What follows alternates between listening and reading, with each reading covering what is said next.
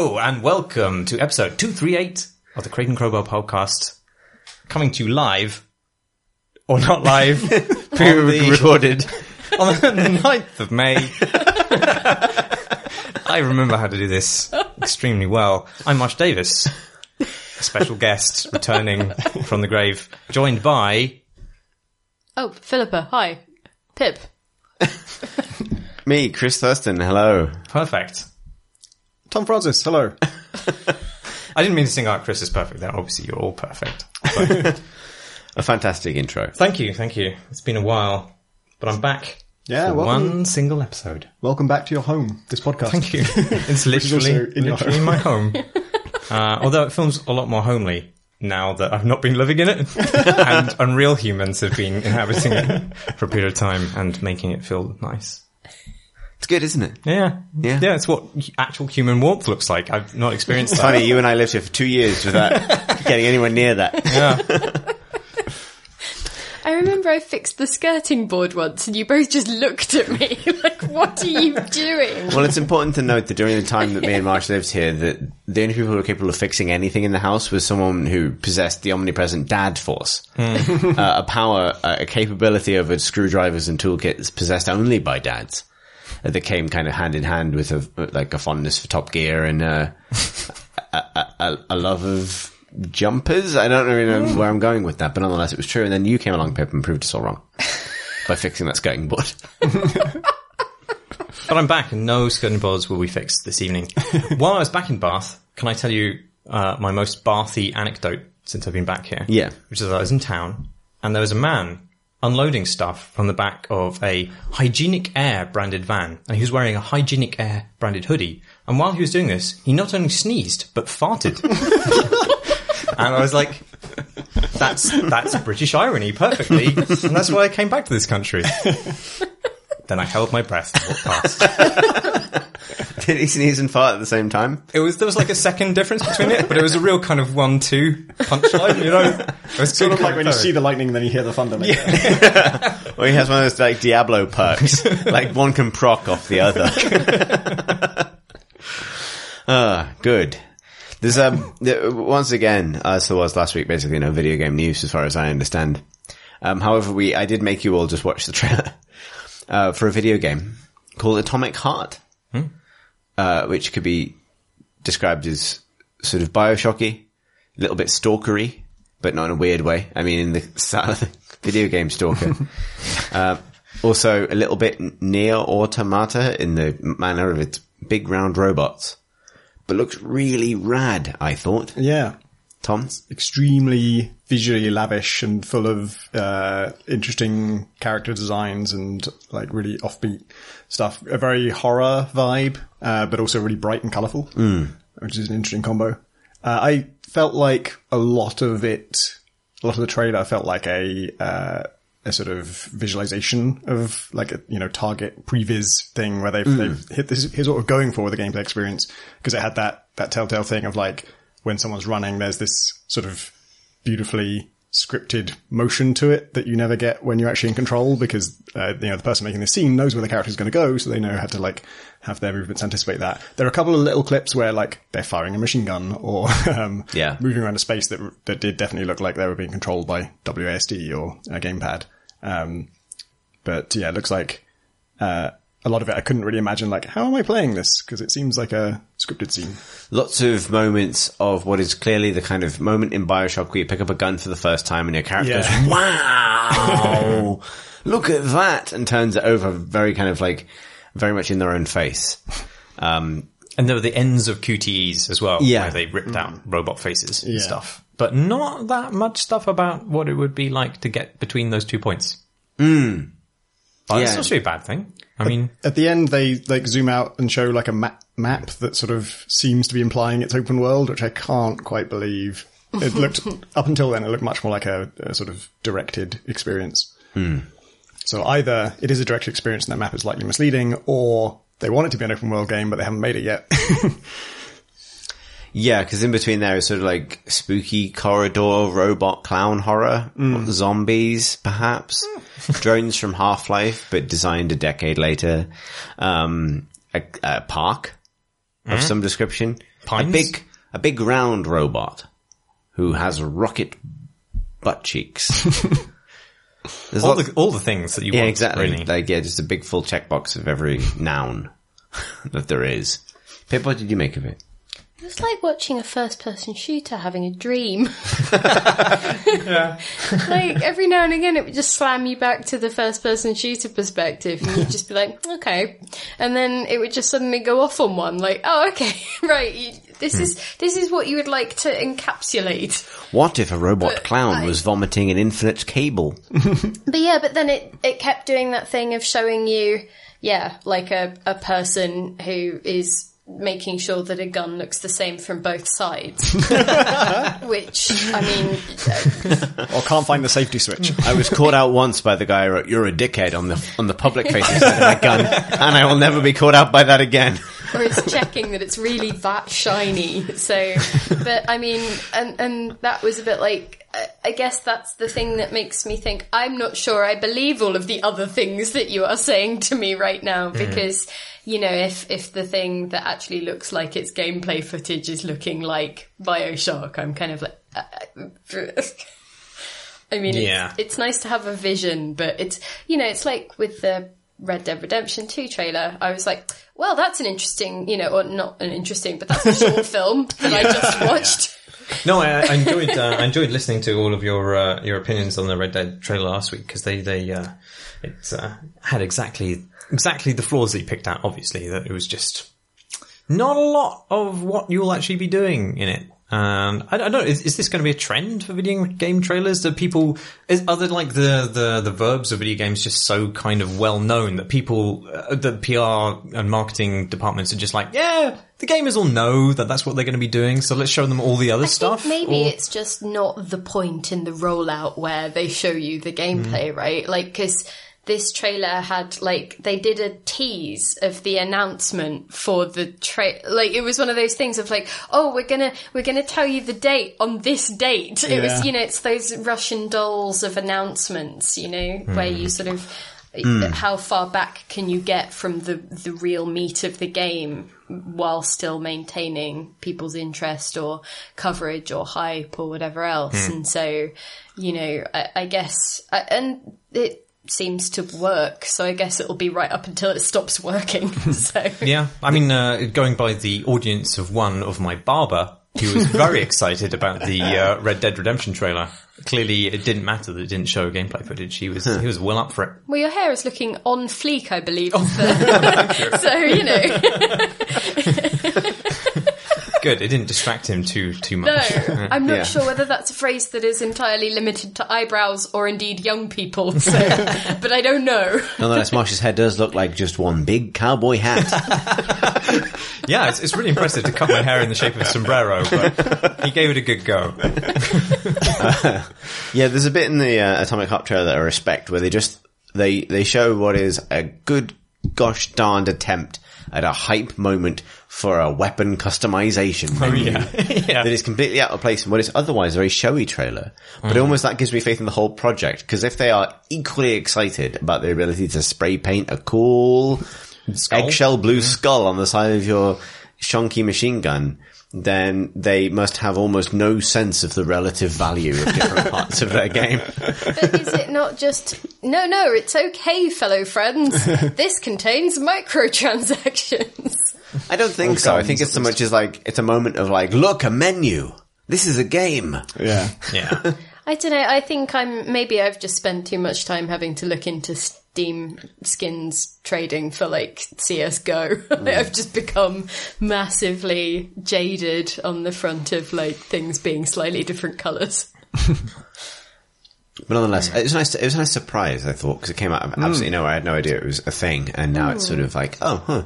Well, it's nice to see a shooter with some sort of visual imagination, I think. You know, I mean, it is striking that it has, like, a sense of humour that it conveys within a very short space of time. Actually, it wasn't that short. It was like a 3-minute trailer. How the hell did we manage to sit through to the end of a 3-minute trailer? No, it was the Witcher thing was 3 minutes. This was only 1.5, I believe. We tried to watch we accidentally on purpose watched a fake fan trailer for the network's Witcher series but not starring Mads Mikkelsen. I don't know why we watched this, except It was we up sort next. of thought it We're might be real. victims of the algorithm. We got clickbaited. It was like, oh, really? Is that a thing? No.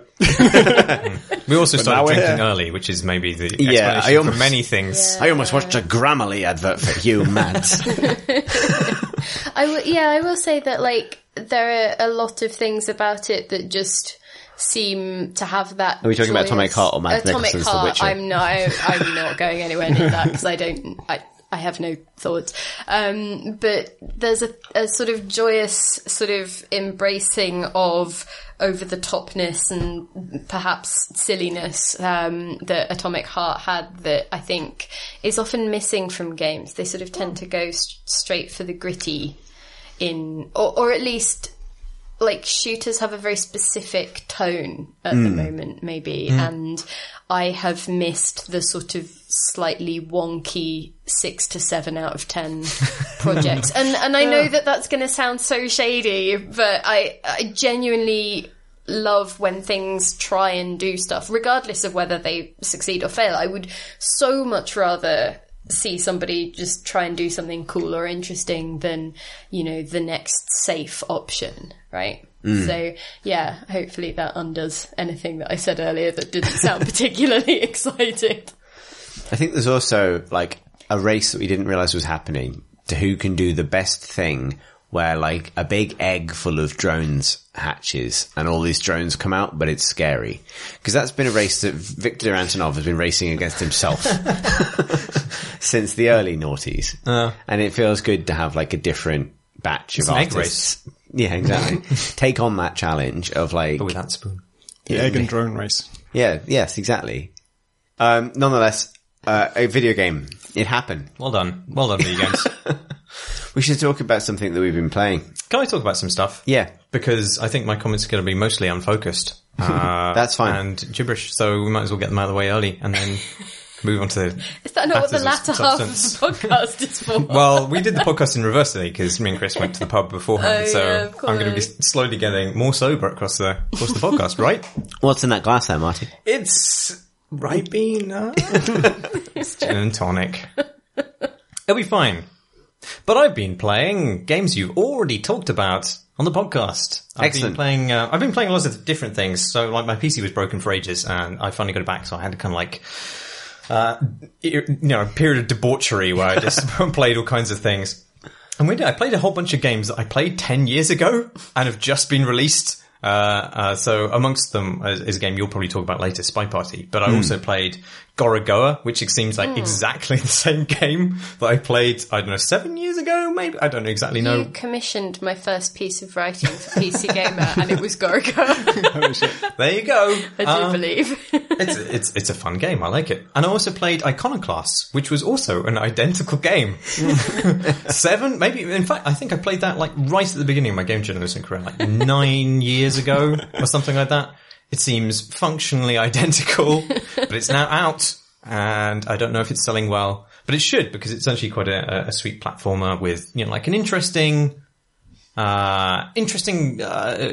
narrative aspirations on top about religion and the way that religion forms around strange events in the world. So it's like it supposes, I think humanity has crash landed on another planet, and there's certain kinds of origins of power that future humanity has developed, and that's kind of fallen into mythology, and the kinds of cultures that emerge many generations after that are quite well thought out, and all that stuff is just on the fringes of what is quite a satisfying Metroidvania platformer.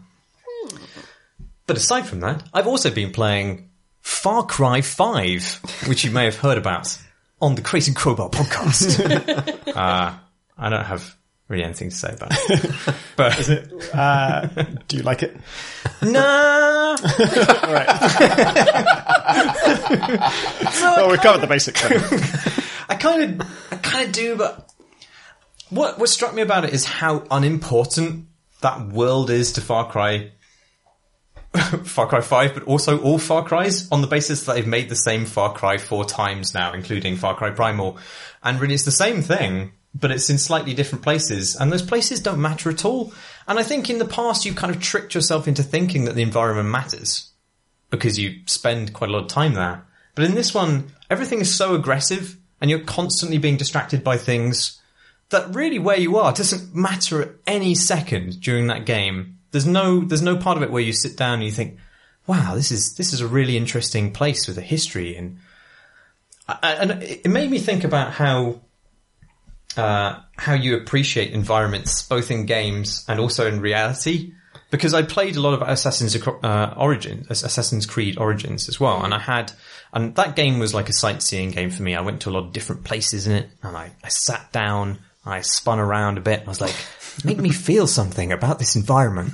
And sometimes it did, and most of the time it didn't. And then I realized, maybe I'm asking too much of games, because I really don't feel that way about anything in life. And like, I can go and see a beautiful sunset, and I'll probably be spinning around in reality saying, make me feel something! I won't. So maybe it's not Far Cry's fault, but I think it is also Far Cry's fault. And those are my feelings about Far Cry 5. You hate sunrises. No, I really like them. It's just, I wish I felt something. Yeah. Yeah. You know what I mean? Yeah, I do actually really know what you mean. I felt this way about Ghost Recon Wild Lads. Oh, yeah. Which was a game fundamentally about a gorgeous active environment art. Very expensive, extensive active environment creation across vast teams. It made me feel nothing at all. And there's a sort of vicarious, guilty thrill in that almost, in feeling nothing about what is obviously such a skilled and labour-intensive active world building. Yeah, it feels wasteful. And I think Far Cry is the worst waste of it. Like, I think Assassin's Creed, they try a lot to make you care about those environments. So, like, you might go to the Temple of Sobek, for example, and that place has a history, and it's a temple, and it has, like, that kind of innate resonance that I think anybody has. So, like, you see a sculpture of a man with a crocodile's head, and for some reason that kind of taps into some deep-rooted fear of crocodile men. But it's also instantaneously, like, supernatural and above what you experience as a human, generally speaking. And it's you're seeing effigies of humans, but in some way elevated or more powerful, and that's intoxicating in some way. Like, you instantly recognize that this has some kind of religious power to it, even if you don't subscribe to that religion, right? And those places are not only seeded with that meaning, but they're also places that you explore physically. And there's obviously other shit narrative stuff that they seed into those environments, generally speaking. But in Far Cry 5, I've not really encountered any of that stuff. You'll find, like, a note on a counter, and you'll be like, I accidentally clicked on that. I'm sorry. Cancel this. And then, like a badger will attack you or something. And that's really your only interaction. Like, they've wasted the efforts, I feel, to some extent, of those environment designers in a way in which they've tried to avoid wasting those efforts in nearly every other game that Ubisoft has made with that same format, because a lot of Ubisoft games are now built around that same massive open world, lots of quest icons thing. So, and like, No, I would say from, like, having listened to, because I haven't played it, I haven't watched it, I haven't cared about Far Cry. I mean, it's just not for me at all. And so I've only really heard about it from other people, but from what they've said, there's just no tonal variation. There's no, pacing. It's it's always just, I'm going to throw things at you. Please don't leave. Like, this is stuff you have to deal with it immediately. And it reminded me of, there's a Netflix show called Nailed It. And it's like, it's the this most is a very good comparison. Colourful, brash, shouty thing where essentially it is just people shouting at the camera trying to make gifable moments of, I think they're just not very good bakers trying to replicate actual, like, good cakes and, trying to produce cake wreck style humour out of it. But it's just so worried that you might stop watching that it can't leave you alone, and that actually makes you want to stop watching because there's no chance to have any variation of experience. There's no breathing room, there's no pacing. It feels very monotone by being kind of like aggressively diverse, which is weird. I actually found this one, so I did find Primal to be different to the rest of the series, as you well know if you listen to this podcast. And it was partly because, like, there are no vehicles in that, so you can't get around quickly. Like if you want to get from one place to another, you walk through a forest of like animals that can easily kill you. This one feels like the polar opposite in that not only are there vehicles and there are planes and they're easy to get to, there's also a perk you can get, which means you can already fast travel, but when you fast travel, you also start in the sky, wingsuiting down, so that you can get to basically anywhere. Like you just fast travel to somewhere that's vaguely near where you want to go, then you wingsuit.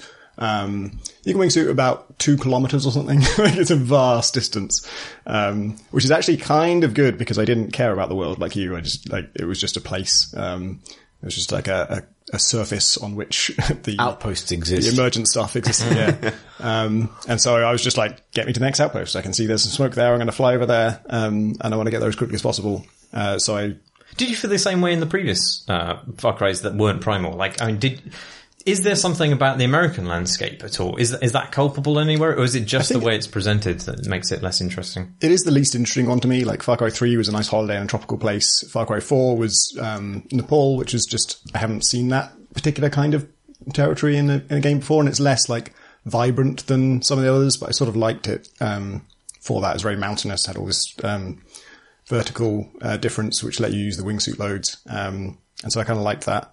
And then, yeah, this is the least interesting world they've done. And it's pretty enough, but it's just... I wish I was allowed just to mooch around in it a little bit more. Like, I wouldn't take much, just like a few seconds where I'm not being attacked by whatever the honey badger equivalent is in Wolverine, America. I think Wolverine, yeah, there you go. Tiny little Hugh Jackman. Yeah, I don't know. I don't think I'll pursue it any further, which is kind of sad because I feel like, you know, there's obviously a huge amount of effort's been poured into this world, and I just can't engage with it, really. There's just too much stuff happening. And occasionally you'll go and you'll like there's some kind of little puzzle areas you go to where you need to flip on power in certain places and then maybe navigate some electrified water in order to get to a stash. But those are just so Spartan in comparison with the rest of the game. I don't know. Yeah, I had a great moment with it recently. My favorite thing about it, the companions, like not the story ones, but just the generic dudes you can pick up. And I really like taking those under my wing and like leveling them up.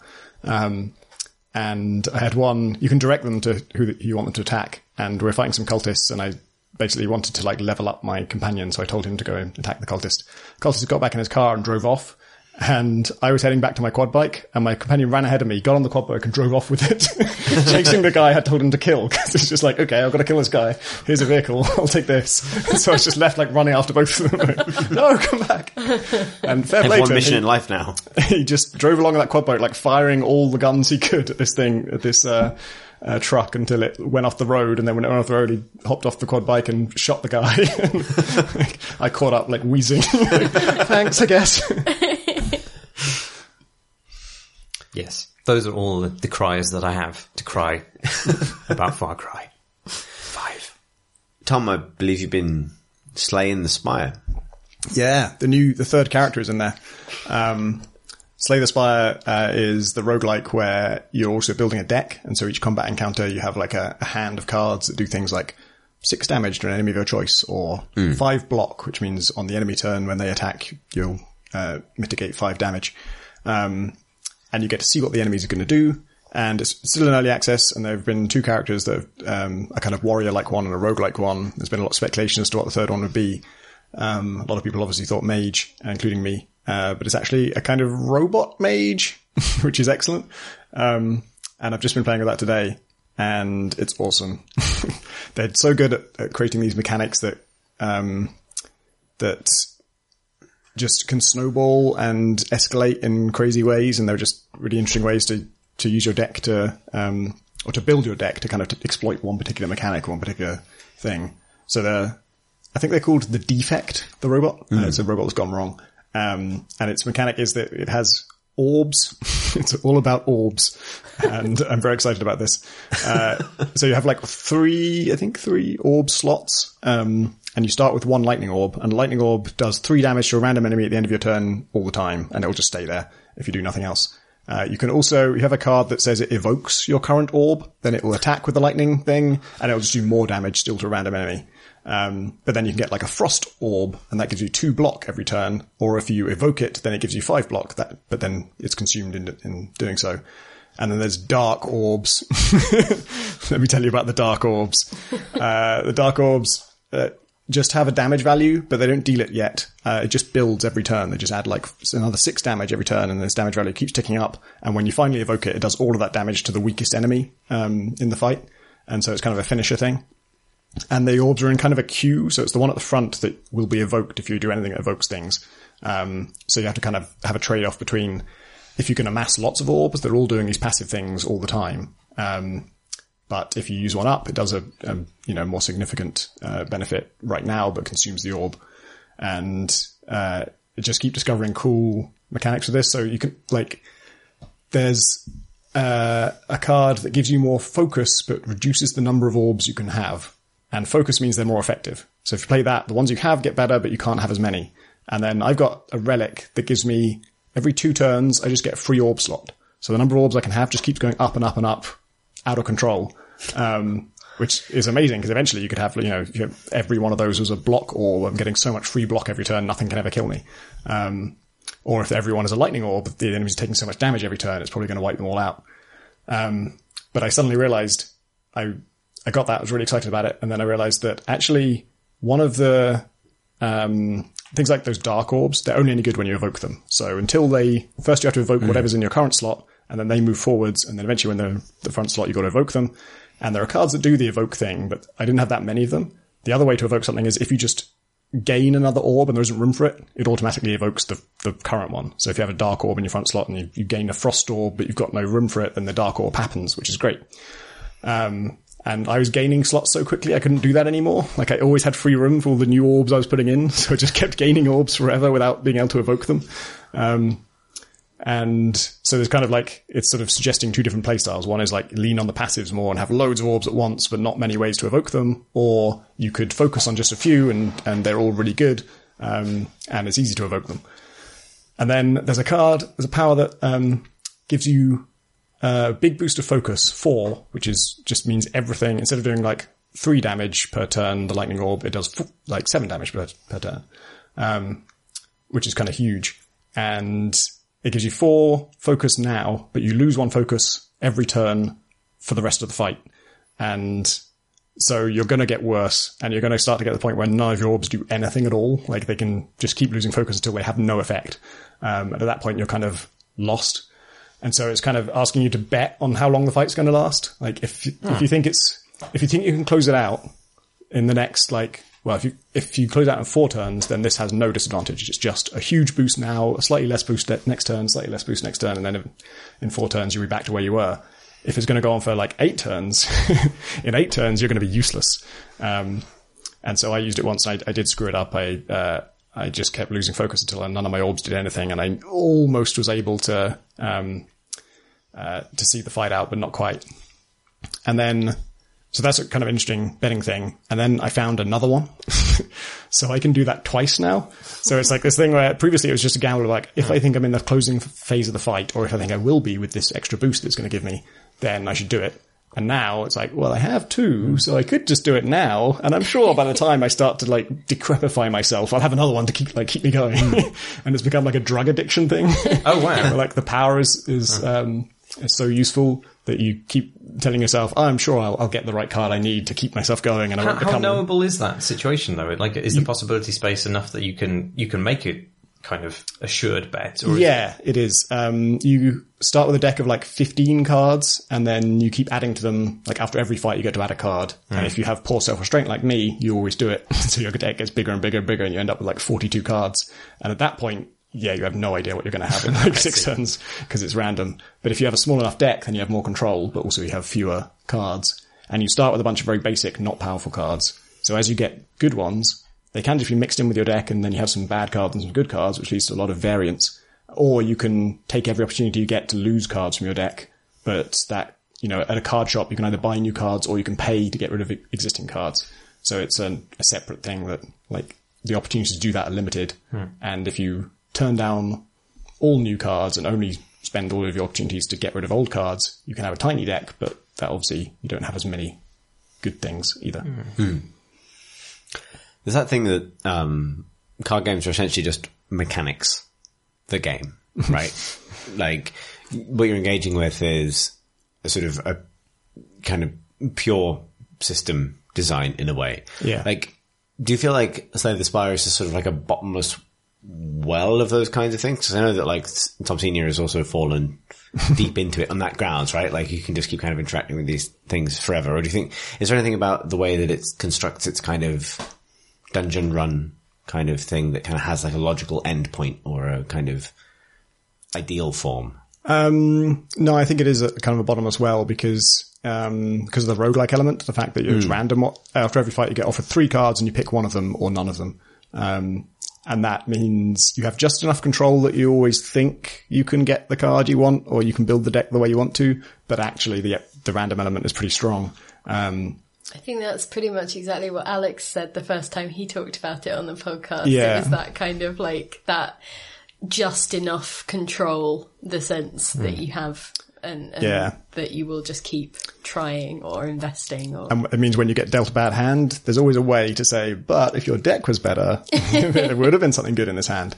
I personally think the random element is too strong. I would rather it was a little more controllable and solvable, but the fact that it isn't is probably going to give it its longevity and probably make it more successful ultimately because it's more addictive. Basically, it's more like gambling. I feel like the too much randomness argument is something that I have heard attached to every single card-based or deck-building-based game in existence. Yeah, it is kind of the point. But I at least know that if I got less randomness, or if I got the thing I'm asking for, it would give the game a shorter shelf life. I would get bored of the game sooner, but I think I'd have a better time in the meantime, and I would rather have something that's like short and sweet than I keep playing it forever because I'm always sure this time I'll get enough orb slots to do my ultimate thing that I'm planning. Do you know what the future of the game is? Are they just going to carry on releasing these things indefinitely? What's the plan? This is the last character before they finish the game. You get it out of early access, but they plan to add more afterwards, or more characters. It's taken them quite a long time to do this character, and I can see why, because every character has their own deck. There are, they all have basic attacks and basic defense, but other than that, all the cards are unique to the class. And even a lot of the relics you find, which are like the passive buffs, are unique to the class as well. So it's all like, it must be a nightmare to balance. Like they want you to exploit it and they want you to find the loopholes. So they must have to think pretty carefully about which ones they create. It's interesting because that kind of random element or the gambling element is something I've been thinking about a bunch. What I've been playing, or at least a couple of hours of, is City of Brass. I don't know if you've encountered this yet, Tom, because I've heard of it. Directly relevant to anyone who likes Spelunky, basically. Because what it is an attempt to render a kind of Spelunky experience in first person, basically. Oh, is this Brass Balls? Yes. Okay. It's called City of Brass. But if you remember that it's Brass Balls, then that's fine. Oh, you know what? When you first said this, I was thinking of Brass Tactics, which is the VR game. That's the VR strategy game. Right. Yeah, no, City of Brass is the first person. I was going to say a roguelike, but I imagine people who are super into roguelikes would take issue with that. It's a rogue-esque video game experience by, I think, some former BioShock developers. It looks beautiful, and it's a sort of first-person. So it's a first-person adventure kind of combat game.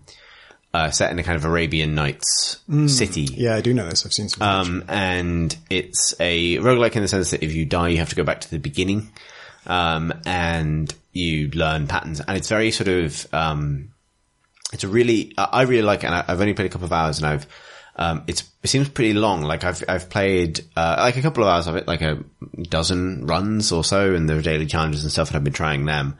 And I'm yet to beat a boss. And as far as I can tell, like a successful run involves beating like 5 bosses and then a final boss, each boss arriving after 3 levels. So I suck is basically what I'm saying. And also I'm at the kind of beginning of a learning curve. And it does let you kind of like apply modifiers to make things easier or harder, but it's not like something like Rogue Legacy or Dead Cells where every run you do is giving you a benefit for the next one. You're not like leveling up your character tremendously. It's much more in the Spelunky mold of like, oh, you understand something about this environment now. Okay, reapply it. And it feels a little bit to me like those early days of Spelunky did, where getting to the first level of the jungle felt like this was a good day. Yeah. And then like 200 hours later, that's a bad day. Like, or you're getting to a much more granular understanding of how much health you should have by that point. But it's pretty cool. So its main kind of, mechanic, I guess, is, so you have a sword in one hand and a whip in the other. And the whip has two modes, which are basically push and pull. So every enemy can either be whipped in the head with the push option to stun them, or pulled with the alternate fire to drag them towards you.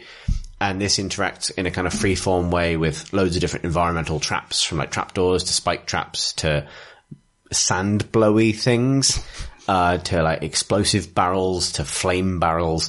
There are also like pickups like bombs and vases like in Spelunky, and ghost chickens that distract skeletons. The standards. Yeah, which can be either picked up, or anything you can pick up, you can also pick up by whipping it towards you. So the whip kind of has that kind of utility as well. And it's super like neat watching it all come together, because like when I started playing it, I worried that it didn't have like it feels like a game that requires like a killer weapon, like a weapon you want to use every single time. But actually, after a while, with a bit of finesse, the whip kind of becomes that, because you get really cool moments where like you have these little zombies that don't have arms, that when they see you, they scream and their head ignites in blue flame and they charge at you. But if you whip them at the right moment, you can send them kind of careening off course into like a spike trap or something, and that feels really cool. Or you can whip a vase into your hand and then like lob it at them to take them out of action. There are tougher zombies that you can kind of disarm by whipping different parts of their body, like whipping the sword out of their hand and stuff. But you can also just drag them into a big hole or whatever. And there are sort of like ceiling kind of grapple hook points where you can whip to kind of fling yourself into the air.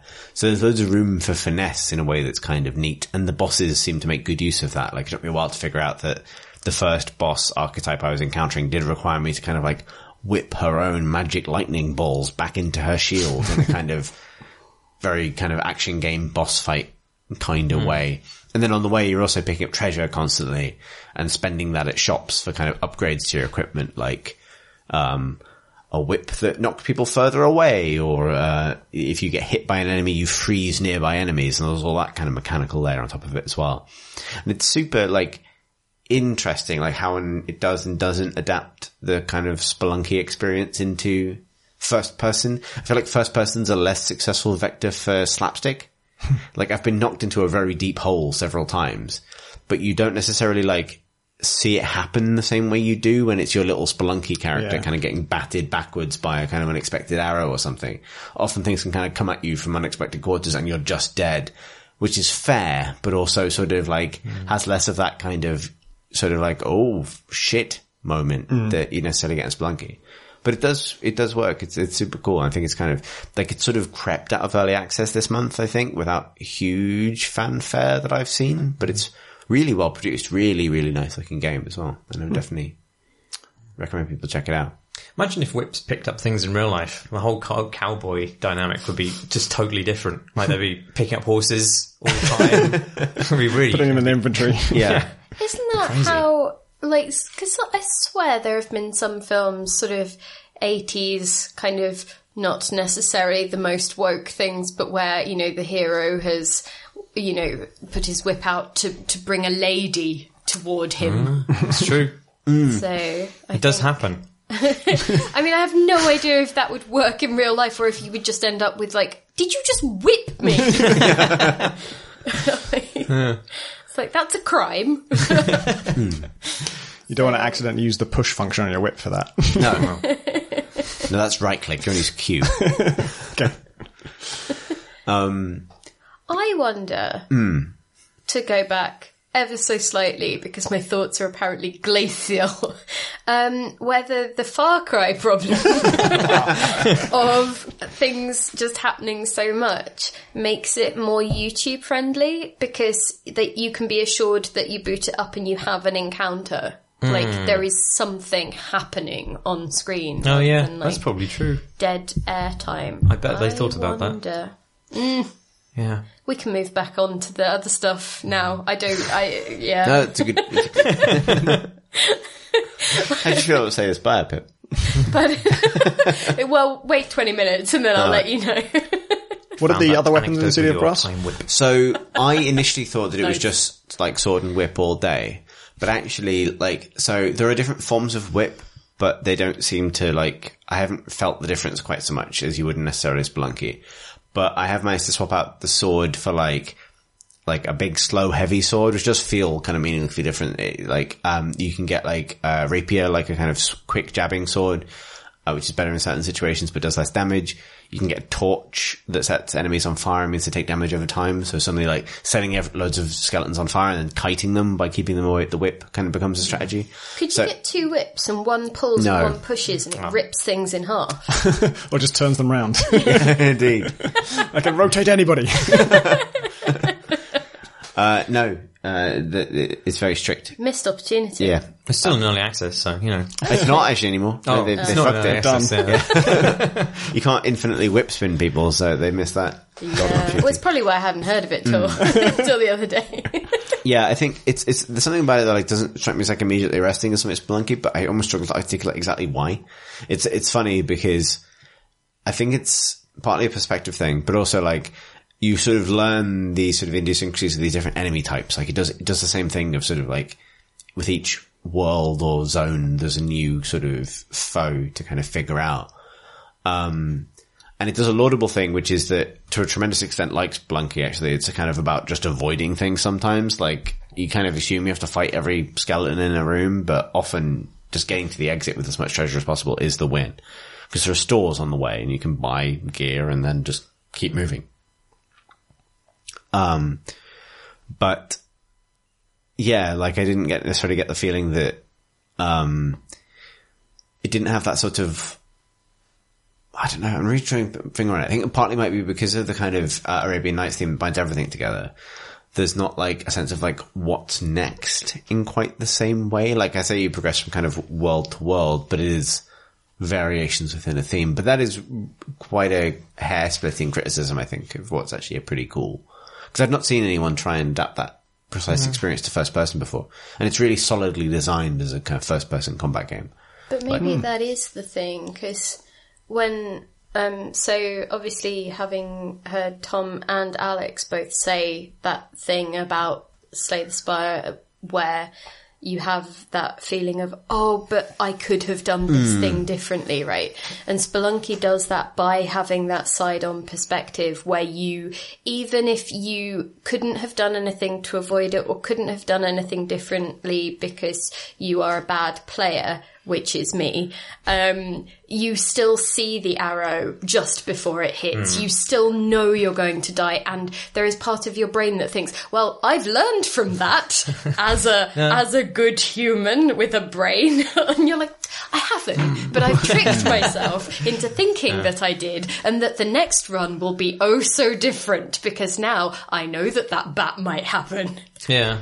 There's definitely a thing with City of Brass where, I feel like every time I've made meaningful progress with it is because I've gotten better at it, which you'd assume is a very honourable trait for your game to have from a design perspective. It's my progress is gated by my own understanding of its systems and my ability in the moment to execute the things I understand in a kind of effective way. What it doesn't have is that random layer of, in this run, I got this thing super early and therefore I'm overpowered now. I haven't seen that yet. I've never really, occasionally when you start, there's more or less treasure near the beginning of the map, but that necessarily has a relationship with whether you find a shop early on.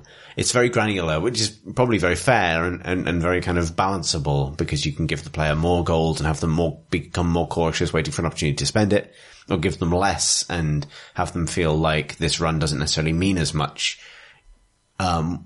But it doesn't have that. It doesn't have that roll the dice and see how this run's going to go thing that similar games have.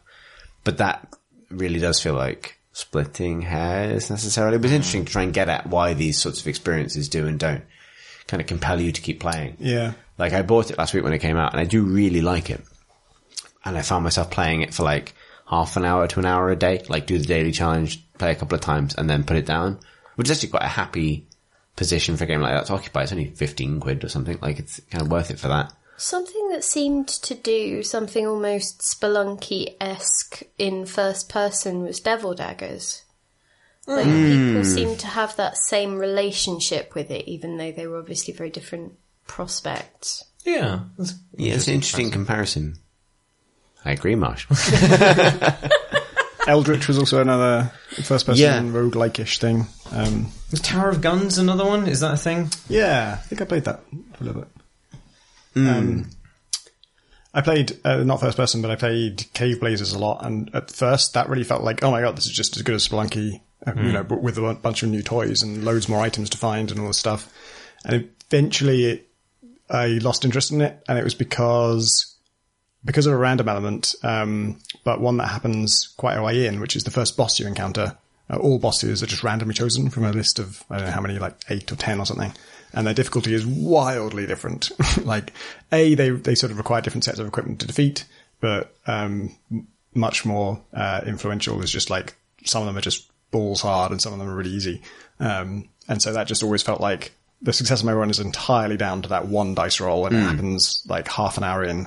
Well, not half an hour, but like 15 minutes in maybe, after you invested loads of effort into it, and then it can just screw you. Just like, oh, sorry, today you got the boss that can't be defeated.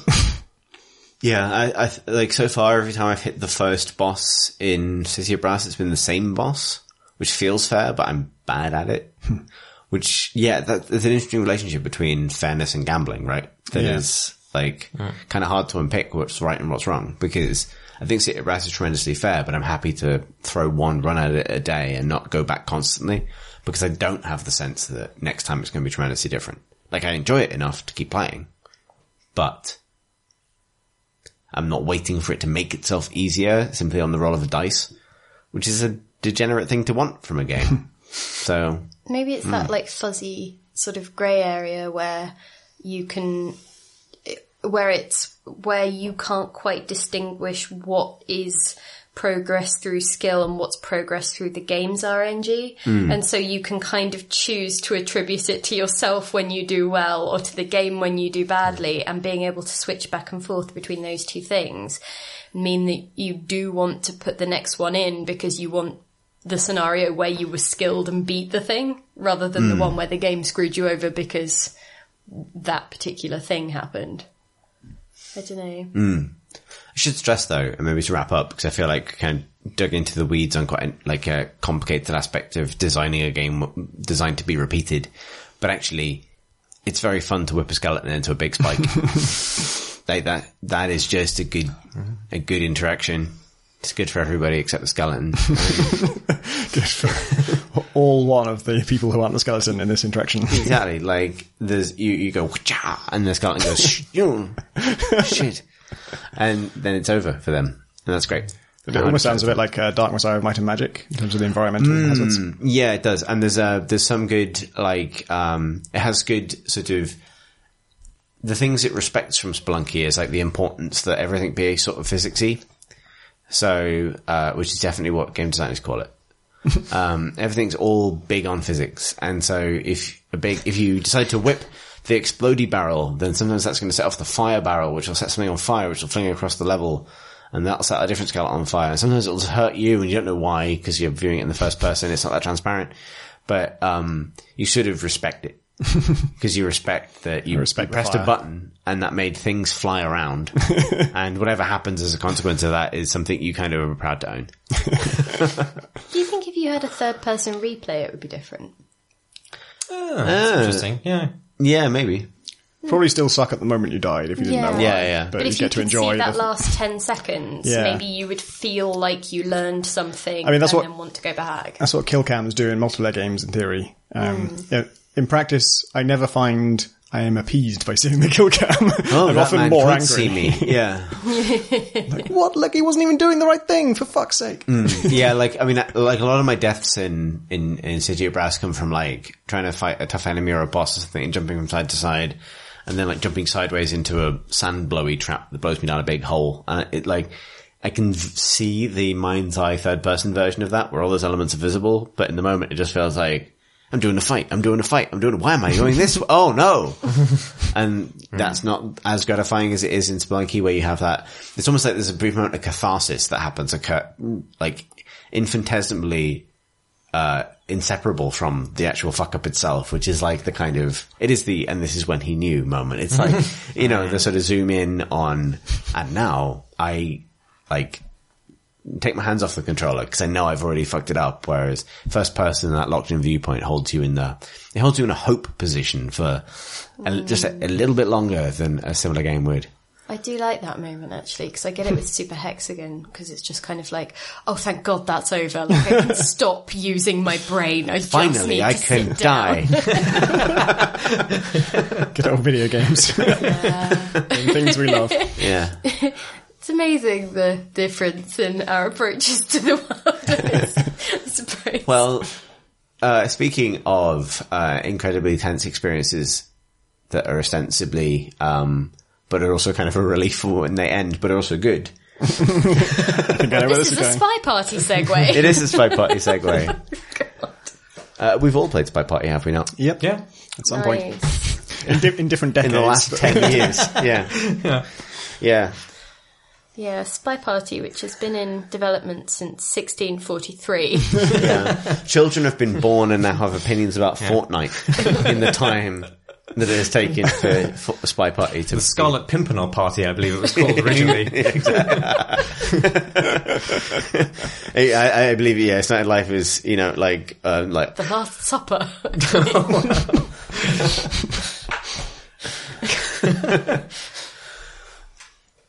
It's old. Anyway. Spy Party. So, I came to Spy Party after its actual release into early access, hilariously, after 10 years of development.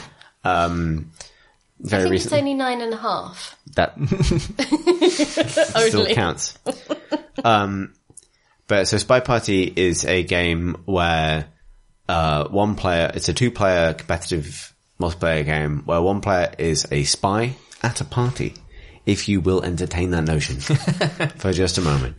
Who has a number of secretive objectives to achieve, like bugging an ambassador, but which means actually putting a bug on them, not just annoying, just irritating an ambassador. Seducing... Hey, ambassador, how about them Ferrero Rocher? Yeah, exactly. Oh, spoiling out.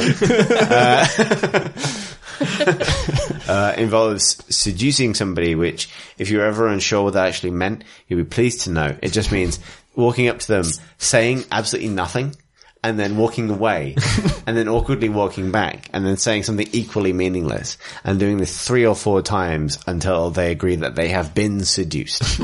And I like to think that is a purely reflective of my own experience. It involves trying to discreetly swap a statue. What benefit this is to the spy organization you belong to, I'm not sure. There are three kinds of statue. Lionel Richie, Falcon, and Boobsy statuesque. Statuesque. I don't know what I mean. What do I mean? Well, it's more like a kind of fertility idol, it looks like. Yeah, okay. Wait, is statuette the masculine then? Statuette just means a small statue. I guess they are all little, aren't they? You can't have a boobsy Falcon, though. Can't be done. And you can't have a boobsy Lionel Richie. Though God knows we've tried. Exactly. Didn't Lionel Richie make a sculpture in one of his music videos? It is in the music video for Hello. A blind woman renders a Lionel Richie. Oh yeah, that's it. She makes a statue of him. Right. Yeah. And this is that statue. Simply, it is not actually a statue of Lionel Richie. It is a head that Chris has decided looks like the head from the Hello video. It does look like the head from the Hello Richie. But like, this is how I remember them.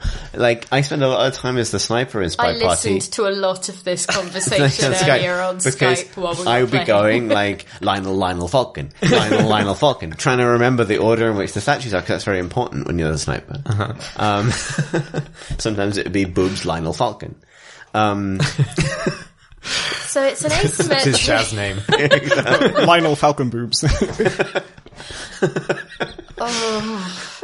Yeah, so Okay, so it's an asymmetric 1v1 game. One of you is Try the it. spy Do this better at for a me. party trying to fulfill these different objectives, and each of them has different tells, and the other person is the sniper who is watching the building from outside and thus doesn't actually have perfect vision of everything that's going on, but can see a lot of the room and is also aware of some bits of information like particular characters. And so what the sniper is trying to do is to keep an eye out for those different tells, or for anybody who doesn't seem to be moving the way that an NPC would move. And the spy is trying to pass under the radar and avoid detection while doing these various things. Yeah. Yeah, thank you for explaining that. In a way that I might be able to just edit in place of my explanation, which ended up deep in the Lionel weeds. Anyway, there's actually a tutorial now, which is excellent, and it's really good fun. It really captures, personality in that game, because I think that you could hear that and think that it sounds quite systems driven, or quite sort of, okay, I'm looking out for this, this, and this. They're, binary states maybe, or they're very specific things, but it's so nuanced, and some of it is just daft, but in a fun way, like if you're making contact with the double agent character, then both the spy and the sniper, when you do that, when you're standing in the same floor pad as them and you trigger the action, both of you hear the phrase banana bread. And I think that's because Chris Hecker was making banana bread at the time, or thinking about banana bread, and so just sort of incorporated that into the game. I think it's like the secret phrase that you've got to say to the double agent to sort of trigger them, or to let them know whatever it is. But you can fake banana bread as well. You can. So yeah, there's a mechanic around that, like in that the sniper's listening out for it, and when he hears it, they know that the spy is in conversation with the double agent right now, unless they're saying it falsely. You can also just say it anytime, but you can only do that once. You can only fake banana bread once, so you have a limited number of times you can say the phrase banana bread. Because more than that, you just get kicked out of the party. And it's also worth stressing that shut up. These kind of because Spy Party has pretty nice art for quite a lot of its characters, with the exception of a few of them. the waiter, who is I feel profoundly relatable. Is kind of just like a low poly man in a world of high poly party. True Lionel Richie sculpture. He is, yeah. Party. But it's it is him I'm looking for. Cool, diverse lineup as well. That's the entire game, actually. There's some twins. There's an elderly lady in an amazing cocktail dress. There's one of them's Queen Elizabeth II, as far as I can tell. Yeah, there are just so many kind of interesting. The twins are identical, right? Yeah. Yeah. So if the spy, the twin, so many times thinking it was the spy, and if the spy is one of the twins. I mean, isn't it just twice as hard? If the I think. I don't know. I mean, maybe there must be some other way in which it's balanced. But as far as I can tell, being a twin is that is a good way to. But I suppose it self-balances, because if all spies be the twin for that reason, then you have a pretty good shot. I think weirdly, it hasn't really come up for me, because when I've been playing, for example, when someone's done the banana bread thing, one thing that you can do is you can low-light characters which you think are definitely not the spy, if you're the sniper. So you can just click to put them in a kind of, more muted colour palette, and then, you can start concentrating on the others. And I found that often I would, for various reasons, have removed one of those. Yeah. One of the twins relatively early, or they would just be moving in different parts of the room, and so it wouldn't actually be too confusing. So yeah, I guess at the very least you could just highlight one of them right at the start, because there's multiple levels of highlight and low light, right? You can well, there's neutral, which is just what the characters look like in general. There's low light, which puts them sort of in the shade, so you're sort of paying slightly less attention to them, and then there's highlight, which sort of puts them more visibly on your radar just by sort of... Can you not double highlight and you can't? No. You used to be able to. There used to be a whole spectrum. You could go all the way from dim to completely black when you ruled them out. No, at the moment it just seems to be three states: muted, neutral, and highlight, and then obviously you can sort of, you can do things like zoom in or whatever, but if you zoom in, you lose the sense of the whole space. So you sort of, it's that trade-off of detail versus, broader perspective. And as a spy, you see the laser sight of the sniper, so you know where the sniper is looking, so you can tell when you're being watched. Or you know where the central, point... Because I tried so many times to, throw Chris off the scent by pointing the laser somewhere else while, trying to look and I could round totally the corner. tell when you were doing that as well. Oh. Because I do the same thing. Oh. You were really bad at swapping statues. You were the worst. Apart from that one time. Worst. Yeah, when I told you my secret. And then you did it, and it worked. Yeah, so actually, this is one thing I was going to say about balance with regard to the twins and things. One thing that's interesting about it is the maps are very different in terms of how they're kind of balanced. So the first one we played on today, Pip, was the pub map, where there are only 2 statues, one either side of the bar, and they're both kind of in the open as far as the sniper can see, and the sniper can see both of them at the same time. So, you only have to stop the spy once, right? The spy has 4 objectives at least to complete. As the sniper, you have the option to kind of just pick an objective to watch for. You could just keep an eye on the ambassador the entire time. But what makes sense kind of seems to vary from map to map, because we played that one, and yeah, you're right. I really did make a meal of trying to swap out that falcon. But actually, on another map, I think it's the veranda map, there are 4 sets of 2 statues, some of which are in quite complicated positions. And when we played it, I went as the sniper first, and I did my very quick, Lionel boobs Falcon kind of pass through the level, and then very quickly realized that, hang on, Lionel Falcon? That's not correct. And I realized you'd already done it, so I knew to watch the ambassador, and then by watching the ambassador, I managed to catch you and snipe you. I hate the ambassador. Yeah, and then when I played it, because we kind of went straight back into the swap roles, I knew, hang on, in this map, swapping is really easy. Just go for it straight away. And it feels like that's kind of the way the game works competitively, is as you get a bit more experience with it. Yeah. The idea is that even though you have the same objectives, the priorities in which you kind of undertake them and how difficult they are is going to vary. I think it's the ballroom map, which is the one in the tutorial, where one of the 2, there are 2 sets of statues, and there's a conversation pad right in front of one of them. And if the NPCs happen to fill up that conversation pad, which they do randomly, then the statues behind them are really hard to see for the sniper. So you I think that's a big part of the game actually, is understanding the maps to that extent, even though you wouldn't think they make such a big difference, because it is ultimately just a room with people in. But there are those little specific factors in each one that affect what strategies work and what don't. And that struck me as that was the moment where I kind of figure out there's actually quite a lot to learn here beyond simply how to do each objective. There is part of the tutorial where he's teaching you how to spot the ambassador butt pat. I still can't see it. I know who the spy is at this point, because I got there by shooting every single person once until it told me that I'd got the right person. It seems very similar to some of the other arm gestures. I still can't see it. I have been through that part of the tutorial again and again, and it's the magic eye butt pat. I have spent dolphin. so much time, Tom, with my sniper sight zoomed in on that ambassador's buttocks, and I still can't see it. Where's the pat? That's the bug in the ambassador. But do you actually like it? I really, really like it. Yeah, we had a great time. I think partly that was because I was playing... So I liked it, or it's not that I liked it more, but I found it more of an enjoyable and equal experience playing it with Chris.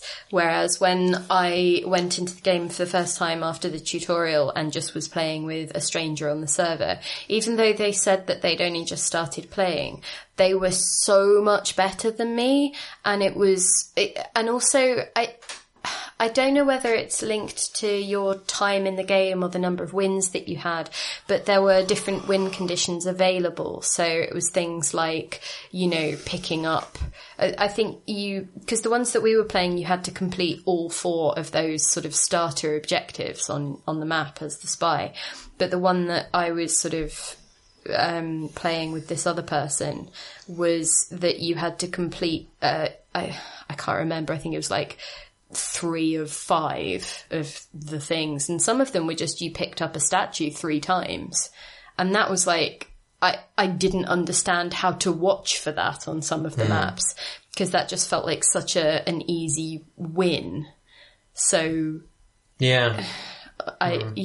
And so that kind of thing, I'm not sure whether there will be a point at which I just can't see the tells, or I can't be, because I watched some of the competitive stream that they run each week, and that was beyond. And I saw people in the Twitch chat just being like, look, I've played this game for a while now and I couldn't follow that. You know, there were whole like chains of events that told people particular things. And I'm just like, that's a level beyond which I will never see the game. So yeah. How about you two? Did you? I don't know. I feel like it wasn't ultimately not really for me. Like the concept seems really accessible. It's something you can pretty quickly explain to people if you're, you know, Pip rather than Chris, and then they'll understand it. But then the actual level it's played at, like you said, requires just a huge amount of kind of fairly abstract knowledge about what kind of AI behaviors are going to happen and what kind of weird animations are going to play. And none of that is really related to the fantasy of being a good spy. And so you just need to know all this shit before you're good at it. And like, I don't know, I kind of feel like my ideal version of that fantasy is either that the games last like maybe 30 seconds and it's really just, you're in there, you spot somebody, you shoot them, that's it, and you roll again, and you just keep on playing really, really short rounds, and it's incredibly kind of trivial and throwaway. Or like, you spend like an evening at a fucking party trying to work out who's the spy. You know, like Hitman style, more that kind of thing. And like the middle ground it's gone for. No, I mean, that is an appealing fantasy, which that game type serves. And the middle ground for me just doesn't really exist. Like, I don't really want to learn a whole bunch of how to walk like an AI in order to pass just, some sort of test. That doesn't really do it for me. Have you played it with friends, or was it with strangers? I played it with Owen. It was really annoying because obviously he instantly knew who I was just through some magic Owen skill. And then I killed him as a twin because I didn't know they were twins. I think one of the things that I really liked was the fact that, so Chris and I would go silent on voice chat while we played because we were both concentrating. And then immediately afterwards, you know, if somebody had been successfully killed, then they would there would usually be a swear word then followed by, oh, what gave it away? And then we could actually sort of, you know, chat a little bit, and it was actually fun. And if there was a certain amount of, oh, but I don't really want to tell you what you missed out on, or, but also sort of starting to get to know a familiar person's style while you were both on the same footing felt genuinely like the more fun way for me of playing that game. I think there will be people who are like, okay, I'm just going to look into exactly how long the AI does this thing for, and I want to know how many times they are likely to pick up a statue so that I can perfectly emulate this. But for me, that's not where the fun of it is. And I think I don't ever want to play, or not ever, but it doesn't strike me that I would have fun playing against people who can do that, because at that point it's just like, well, you will instantly shoot me, so this won't be a fun experience for either of us. I feel like the game's bizarre multiplayer infrastructure plays against it in this regard. Like, it would be a good fit for a sort of quick match made, kind of just throw me in a game and let me play one and then see how it goes. But because, for better or worse, it has a kind of lobby structure where there's a sort of, unless you're playing with a friend, there's a sort of, I'm not to say social pressure, but you've got to kind of choose someone and invite them to play a game with you, which is a level of active participation in the act of matchmaking yourself with a multiplayer opponent that... It made me anxious. Yeah, it makes me nervous. Like, because the community actually seemed really friendly, but I'm just so not used to having easy interactions with people online that I still, like, there was part of me that just didn't want to be in that conversation or that interaction, even if this person was friendly. There's an extra layer of it being daunting that wouldn't be there if, for example, if you and I played Marsh, or if I was playing again with Chris or with Tom. Like, the absence of that sort of just get me into a game please button feels like. Because he's partway through, I think, Steam implementations. So I wonder whether that will sort of ameliorate that. Don't know. But yeah, it's such an interesting project, and it's like really pretty at this point, I would say.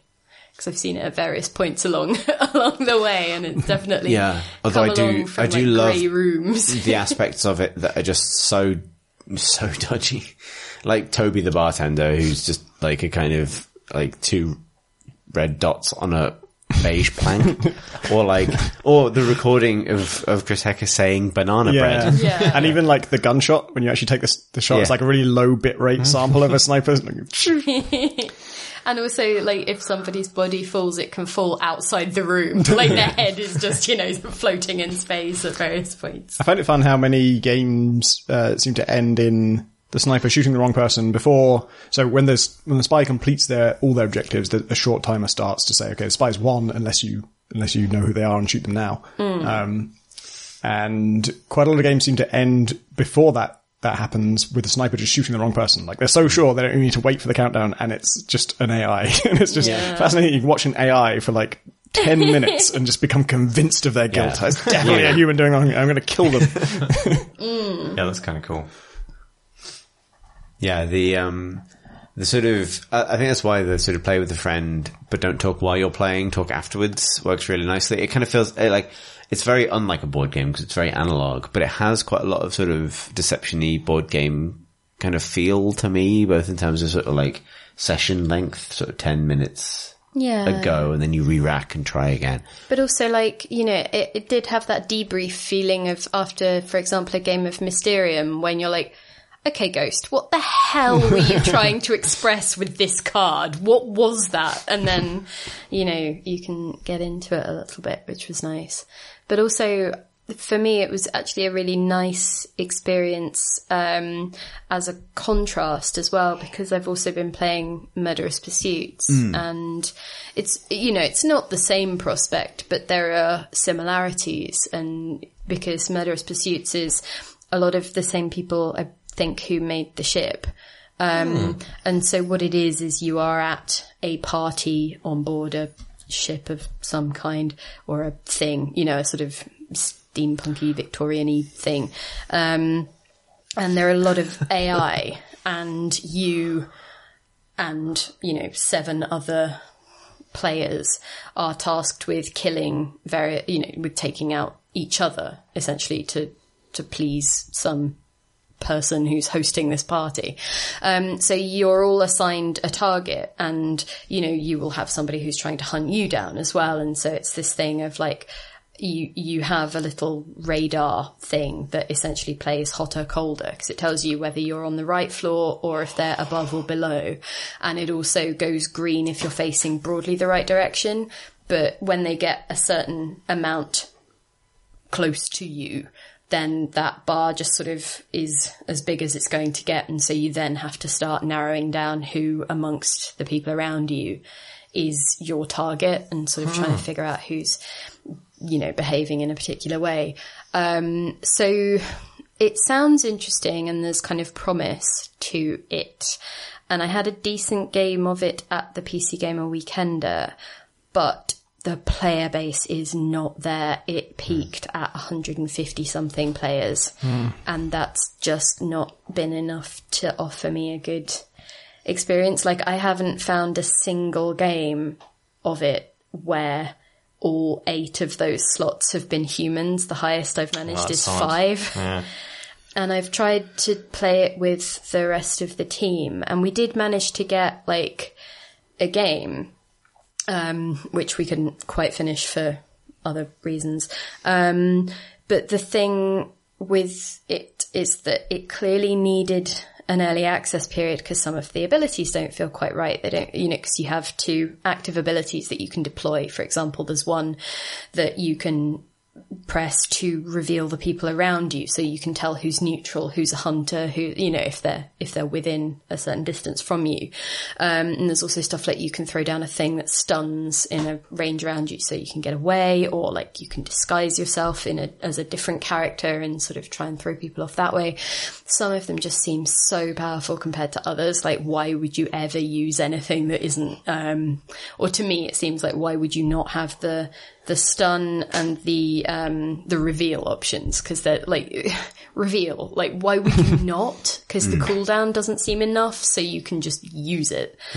But also because there aren't enough human players, you then start to watch out for what the AI, you know, how do you pick out an AI who maybe has been programmed slightly differently from you know, it loses its, that's when the fun just gets punctured, like the potential fun that you could have. But I think in a similar way to what we were saying about Far Cry 5, the experiences don't seem significantly different from game to game either. It is the same core idea that you're all just sort of, you know, playing essentially murder dominoes on a ship.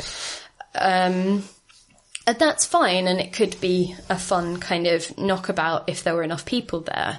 But it doesn't feel like it I would want to play it for weeks or for whole evenings, or like I'm not sold on it. And also it's 18 quid. Oh wow, fucking hell. 18 quid for not full games of a thing. And that's the other thing, is like, because maybe you could have really good games when it's 8 friends of yours, but that's nearly 150 quid. And that's, it's really hard to launch a multiplayer game now, multiplayer only game, unless it's like free to play or there's some sort of... I think they've said in a blog post that they're looking at, you know, things to, you know, like, that they haven't phrased it in quite that way of like saving things, but trying to figure things out. But it felt like such an obvious candidate for early access for various reasons, for balance reasons, for building a player base, for, you know, all kinds of stuff. And I assume there's a business reason that they did not do that, but you can't ask 18 quid for that experience. It seems like they keep trying to make this game ever since the ship, right? Because there was one in between too, like Sunset something. Remember that? On a cruise ship? Yeah, I do. They also remastered the ship. It was called Remastered, I believe. Okay, that's pretty good. Hey, isn't it a cruise ship that doesn't have a sail? Anyway. You should take that up with them. Maybe they put a mast on it. I don't know. Probably did well on a steam sail. Oh, no. Should we end the podcast forever now? Yeah. Oh, Marsh has returned to kill the thing he created. I don't know. But yeah, but That's so sad.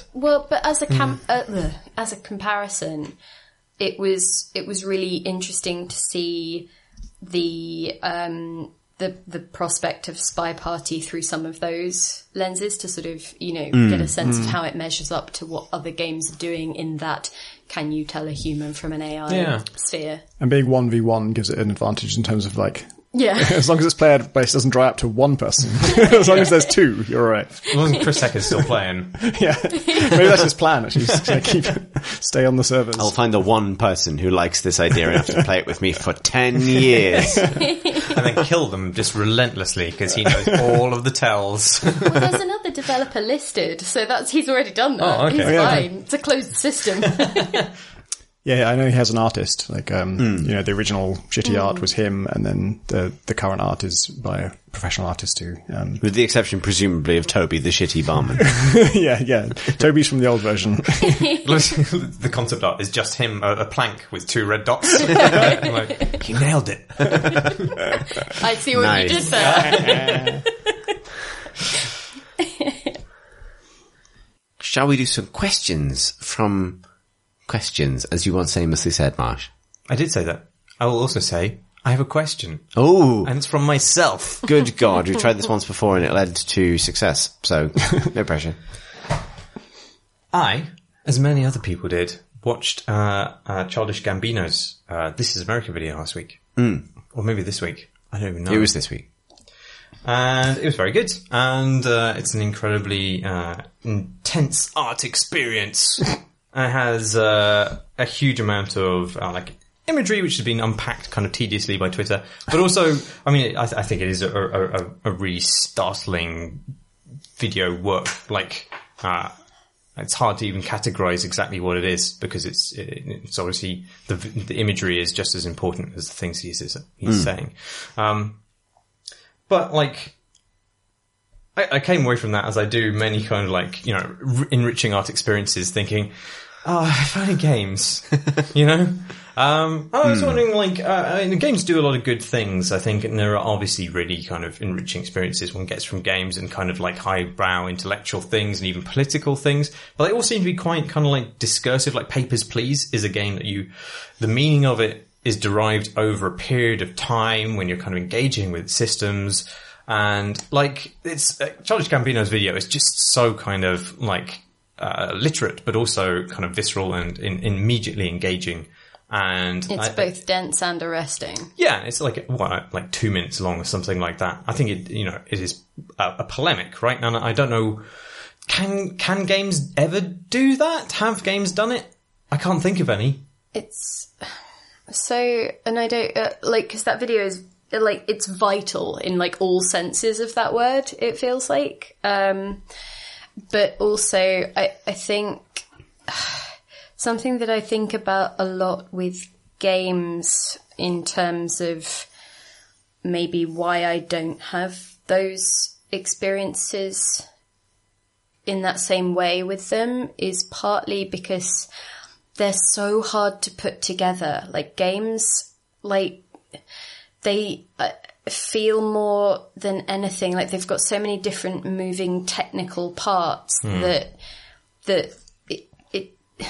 I don't know whether it would feel like a luxury to be able to then spend that time on, you know, on all the other things that would go into making it as rich or as sort of dense or as, you know, and over a longer period of time. Because if you put out a 2-minute thing that is anything other than a free to play project, that would be a not sustainable thing for the amount of work that it would take, right? Yeah. We once described them as a car full of paintings. And you have to spend a certain amount of time learning to drive the car. And so it can't be that punchy, really. There's going to be an adjustment period. Just how do I even function in this thing and make it do its thing? And also there's like the speed with which you can react. Like maybe that amount of time between the idea and the final product, if you want to put anywhere near as much stuff in it, would preclude something as visceral. And I know that's a word that gets bandied around a lot with regard to video games, but it, you know, if it was a thing that would only come out next year, if the production values were there, or if it's, you know... Games are inherently discursive. Like, it's almost impossible for them to get away from that. Like, both in the terms of, the fact that the player is almost always embodied in that experience. It's something I've encountered recently talking to people making VR movies, encountering both filmmaking, philosophy, colliding with game making philosophy. Filmmaking philosophy, the cameraman doesn't exist, or the camera person doesn't exist. In game making philosophy, the camera is a person. Yeah. And that's a hugely different thing. And it's particularly, pointed if you consider something like the This Is America video, which is directed at the camera. Not every but music videos are a form where actually the camera is addressed more often than in the vast majority of forms of filmmaking. You know, often music videos happen at the camera. You know, short of like documentary television or most forms of like daytime television. Like, there aren't many kind of like, structured film forms where the camera is so regularly kind of directly addressed. However, in that case, even so, you are not like, you're being taken on a journey. Like, music has both the structure of the video, its, the method by which it kind of delivers its imagery. It's about what you're perceiving in the moment. Like, it's kind of, it's sort of, conceit, or not conceit, it's sort of, meaning is a lot concealed. And this is one of the reasons it has been so picked over by Twitter is how much it manages to conceal behind other images. Like, how much it's saying that invites going back and looking again, but how much it distracts you in the moment. And it's about distraction in a big way. It's about your kind of, you not having necessarily agency over where you're looking in the moment. How much of a slave to, you know, a kind of certain experience you are, right. Which is very anti-game, basically, functionally. Like, yeah, do you think so though? I think maybe I mean, one of the things that slows down games is the fact that you need to understand how to interact with them, driving the car. But I feel like that need for interaction could play the role of like the distraction element, like the childish Gambino kind of gambling in the foreground. Essentially, you're learning how to do something, but actually you can kind of detect if you look closely what the repercussions are or what the. I kind of feel like there must be games that have done this, but the only ones that I can really think of are like the really facile sort of like slap Donald Trump kind of flash games, which aren't in any way subtle and don't really have any of that kind of. You see, I think maybe the other thing is this habit of having those cinematic sequences in games because, you know, often, I don't know, like, you know, in the opening segment of Prey, for example, the current one, or more recent one, where, you know, you're sort of going through the initial, I guess, testing chambers and then, you know, there's the scripted sequence of the things that are happening outside the booth. But like games, especially games that need to succeed financially on that scale, feel like they absolutely can't justify to the people higher up while making the game having an effort that isn't the focus. You know, like, why would you implement that scene if the player isn't looking at it? How do you justify that workload? How do you... And sort of, and this isn't the same point, but something that I wanted to say before I forgot it is that, and I come back to it every now and again, it's, I think games, and I haven't quite worked out why, but games are so bad at expressing anger. Like I've felt lots of things while playing games, like joy or, you know, I've laughed at them, I've cried, I've felt various things, but I've never felt that same level of just rage in a game, like expressed or shared by the creators of the game, unless it is a very straightforwardly hateful and not subtle. Games aren't good at saying sit down and listen, because games typically want to say like, sit down and listen, please, but if you'd like to get up and stack boxes over there, that's okay. Like, and that's not conducive to polemic in the way that you describe it. Like, yeah. Like, I was thinking about like how I think the closest you're going to get to a music video within games as a medium, at least in this way, is something like 30 Flights of Loving. Yeah, that's good. That's a good. Or Gravity Bone, where you're talking about like a vignette. It takes about the same amount of time. But what's interesting about those things is, those experiences is they happen and then they kind of reoccur in your mind. Like you go through them at a kind of breakneck pace, particularly 30 Flights of Loving. And then the work of piecing them together and kind of understanding them happens afterwards when actually steering them is done. So, you know, you could say that 30 Flights is a 10-minute long experience, and I'd say it's probably about half an hour long, and the back 20 minutes is like you making a cup of tea afterwards and trying to like figure out what actually happened, or playing it again, or whatever form the figuring it out takes. And that, for me, is quite unlike a very polemic music video or any kind of like short, snappy piece of polemic art where the active interpretation is happening dramatically live, right? Like that's why that sort of piecemeal Twitter analysis is not going to be very satisfying for something like the This Is America video, because actually your experience of watching it is of trying to, realizing that something is happening and trying to understand it as it happens, rather than steering your way through it and then piecing it together in your own time afterwards, or that sort of like, I just feel like video games enforce a sort of slightly more passive form of reception in being more active, if that makes sense. Like you're always going to be slightly at a remove because you're not at the total mercy of somebody else's vision necessarily. Yeah. What was that game? Was it by 2D Boy? The game where you burnt a whole bunch of things. Yeah, Little Inferno. I mean, that feels like, I mean, it's a much longer game than it's certainly not a polemic, but I mean, the point of it is that essentially, I don't know, well, it has a purpose in essentially decrying what you're doing throughout the game, but the fundamental act of what you're doing is meant to be so kind of enticing that you don't care. Yeah. But then at some point you're meant to also imbibe the greater meaning of it. I don't think it really works, but maybe that's something attempting, flailing for that same sort of gesture. Games are great transmitters of mood, right? Like, they're not necessarily great transmitters of message. Like, Inside or something is a great kind of mood piece. And it says something about something, but you'd be hard-pressed to pin a particular political philosophy to it. Brain slugs are bad. It is bad. Brain slug, it's just not good. Is it? One of the games I played with the most overt political message backfired in its actual message, which was Sweatshop. Which was a game sort of designed to shine a light on how bad conditions are in sweatshops and make you angry about them and tell you facts about, this really serious, terrible problem. But it put you in charge of the sweatshop. And so you had to manage your production lines and meet quotas and make the safety compromises that that lead to, children getting mutilated on the production line. But because it put you in that role, your sympathy ended up being with the production, with the manager. Like, at the end of it, I thought, shit, it's hard to run a sweatshop. Jesus Christ. I mean, previously I was like, oh, it's terrible, the conditions in these sweatshops. Now I'm like, man, you don't know the pressures they're under. It's hard to meet these quotas. You basically have to cut corners.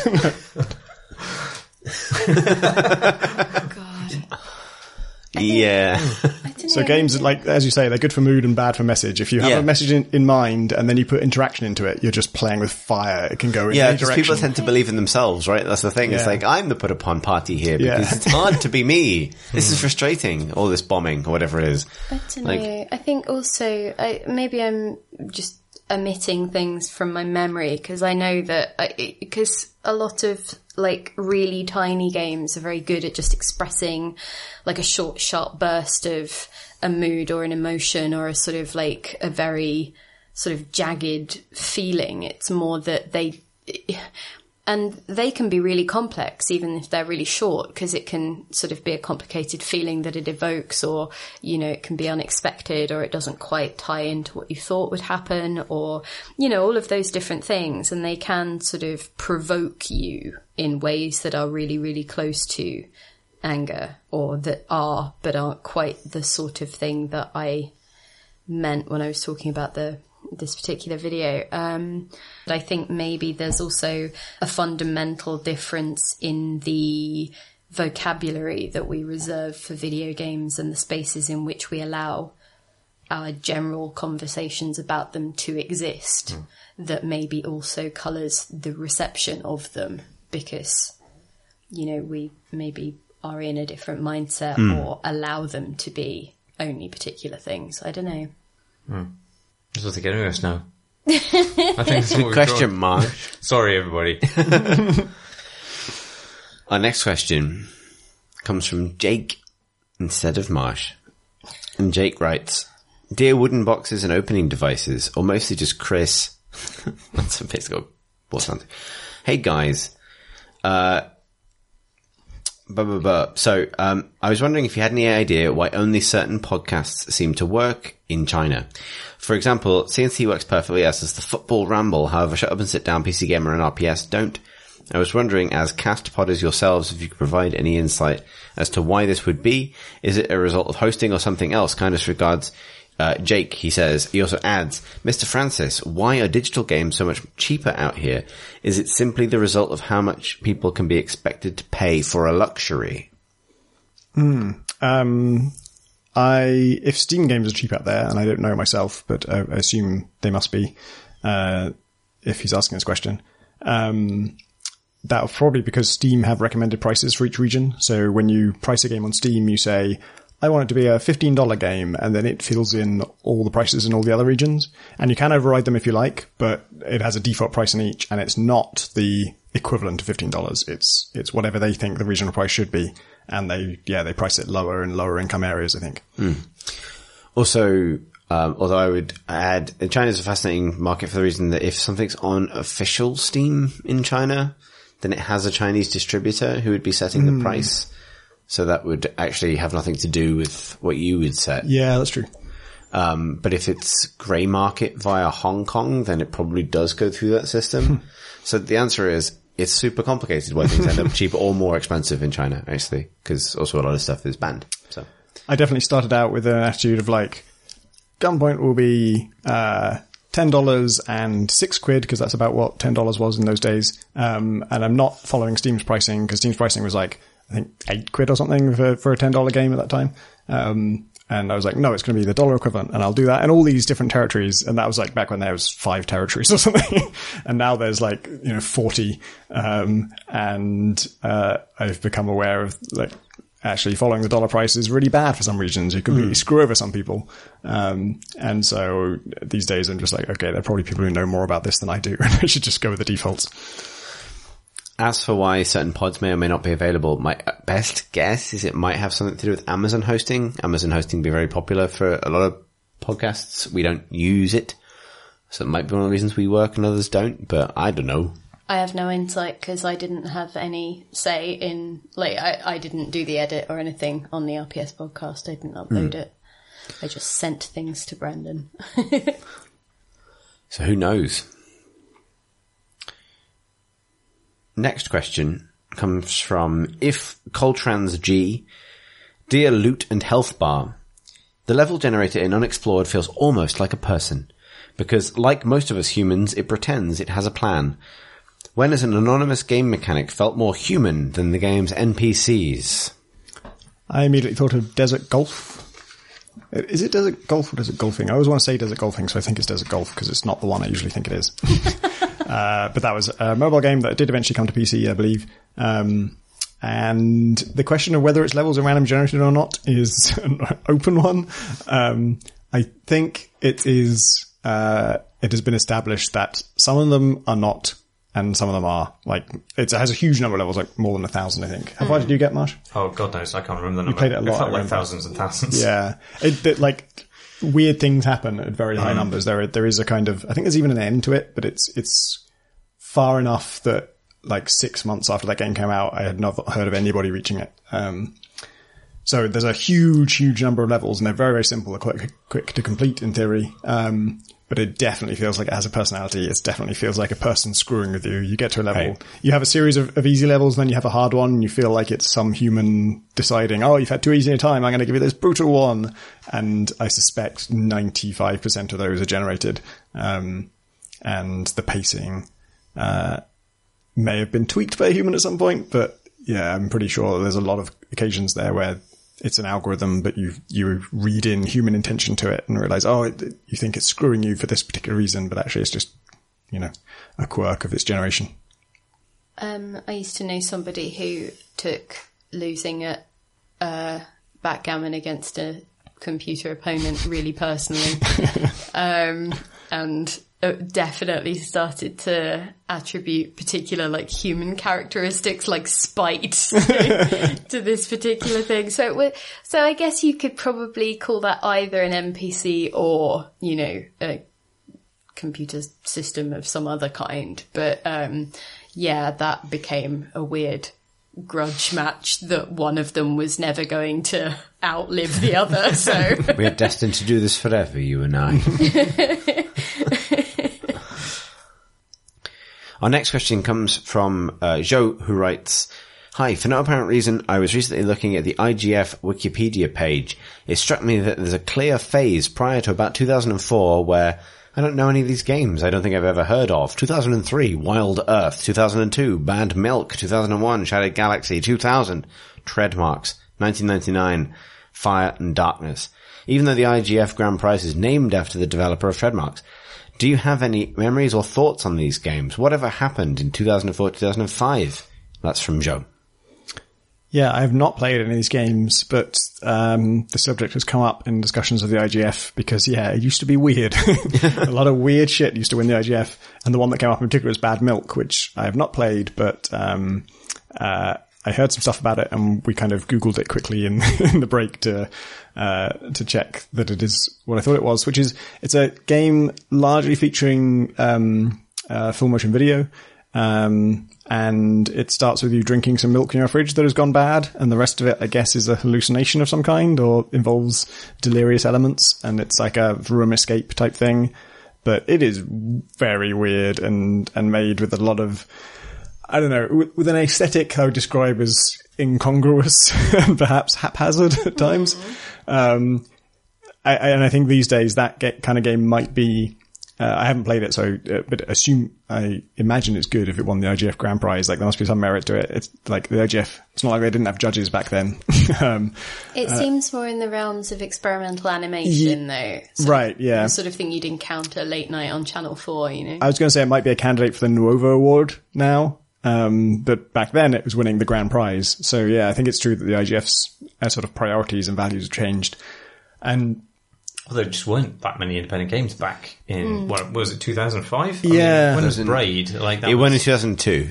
Braid was 2006? 6, 7? Yeah. I don't know, but I mean, like, that was the birth of the rebirth of the indie game movement, right? Around then. And prior to that, it had pretty much gone. So, I mean, that's maybe why there was some fucking strange shit. But also, if the IGF was sort of less well known or less well attended, then it would stand to reason, and this is entirely just theorising and making a bunch of assumptions, but it would stand to reason that it was stuff that those people or a particular, like, group knew of, or that were on the periphery of that and knew how to enter and, you know, all of that kind of stuff. Yeah. Because, you know, I think I've been there twice, 4 years apart, and it was kind of eye-opening how huge it's got. Like, I got there late, and after I got through like the doors to the hall, and I got to see the size of the hall and how many people were there, I realised, it's going to take me another 2 minutes to get to my table. I'm still not there yet. I need to cross this enormous space. Plebs like me. None of this table nonsense. It's folding chairs all the way down, Tommy F. When Marty had a table, why didn't you have a table? Because I'm poor. And I wasn't working for PC Gamer at the time. Right. I was at RPS. And we hang out at the back.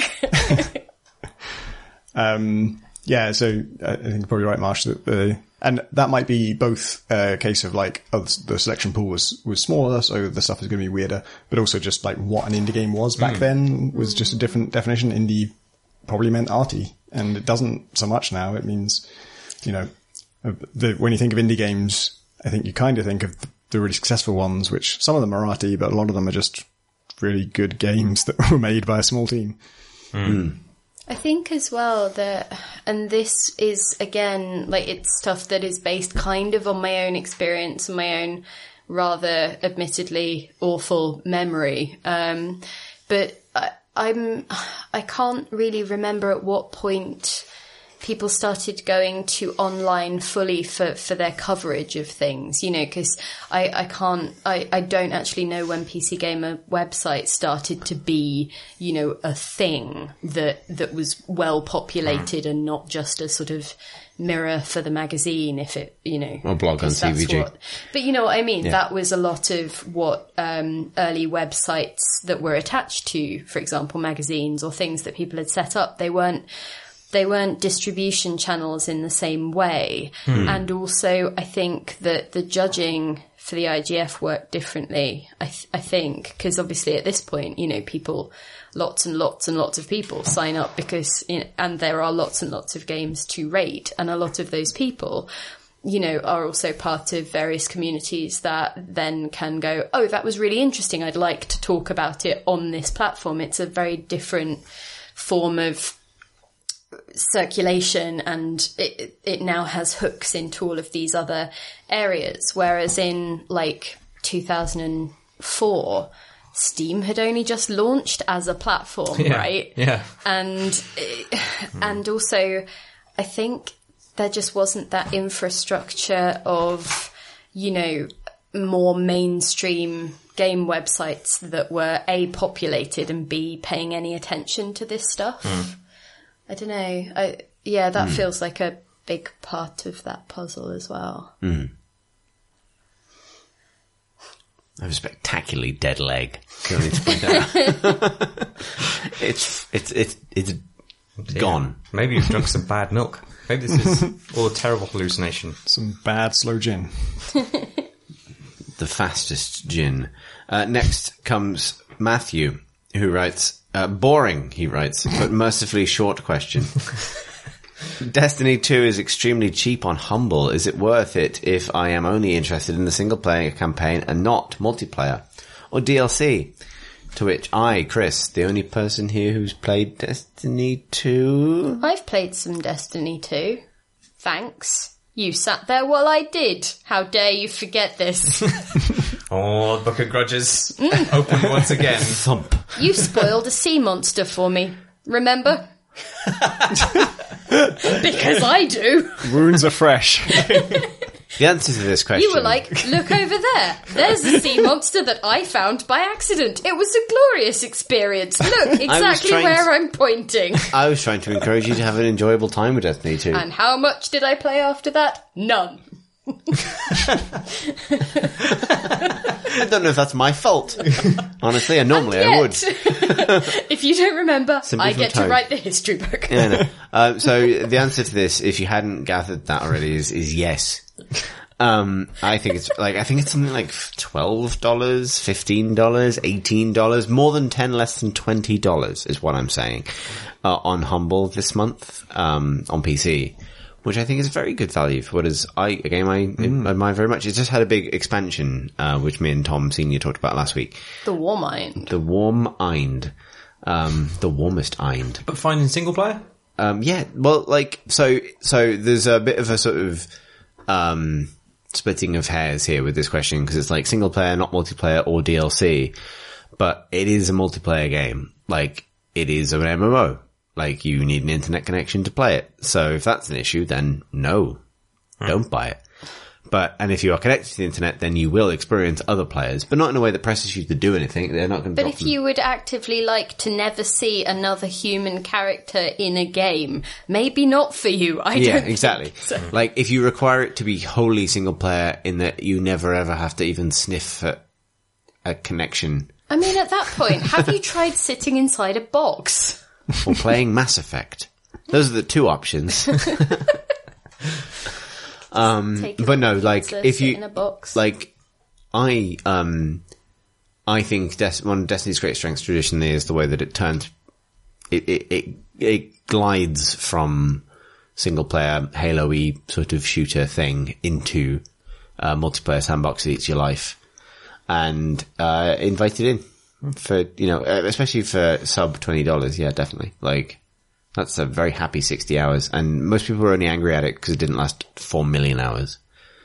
And neither should it. And nor should it, indeed. Quite right. Quite right. It'll outlive us all. I'm obsessed. I can't stop thinking about things that will outlive me. Oh, God. Did you kill the sea monster? You can't yet. Expansion 2, Warmind. Oh, I see. So it will not outlive you. Really? There's a big snake, and it's very likely the same one, or related, like a family member. Oh. It's not a good scene. Pip is pulling a face for the listeners. You don't have to shoot it, though, if you don't buy the season pass.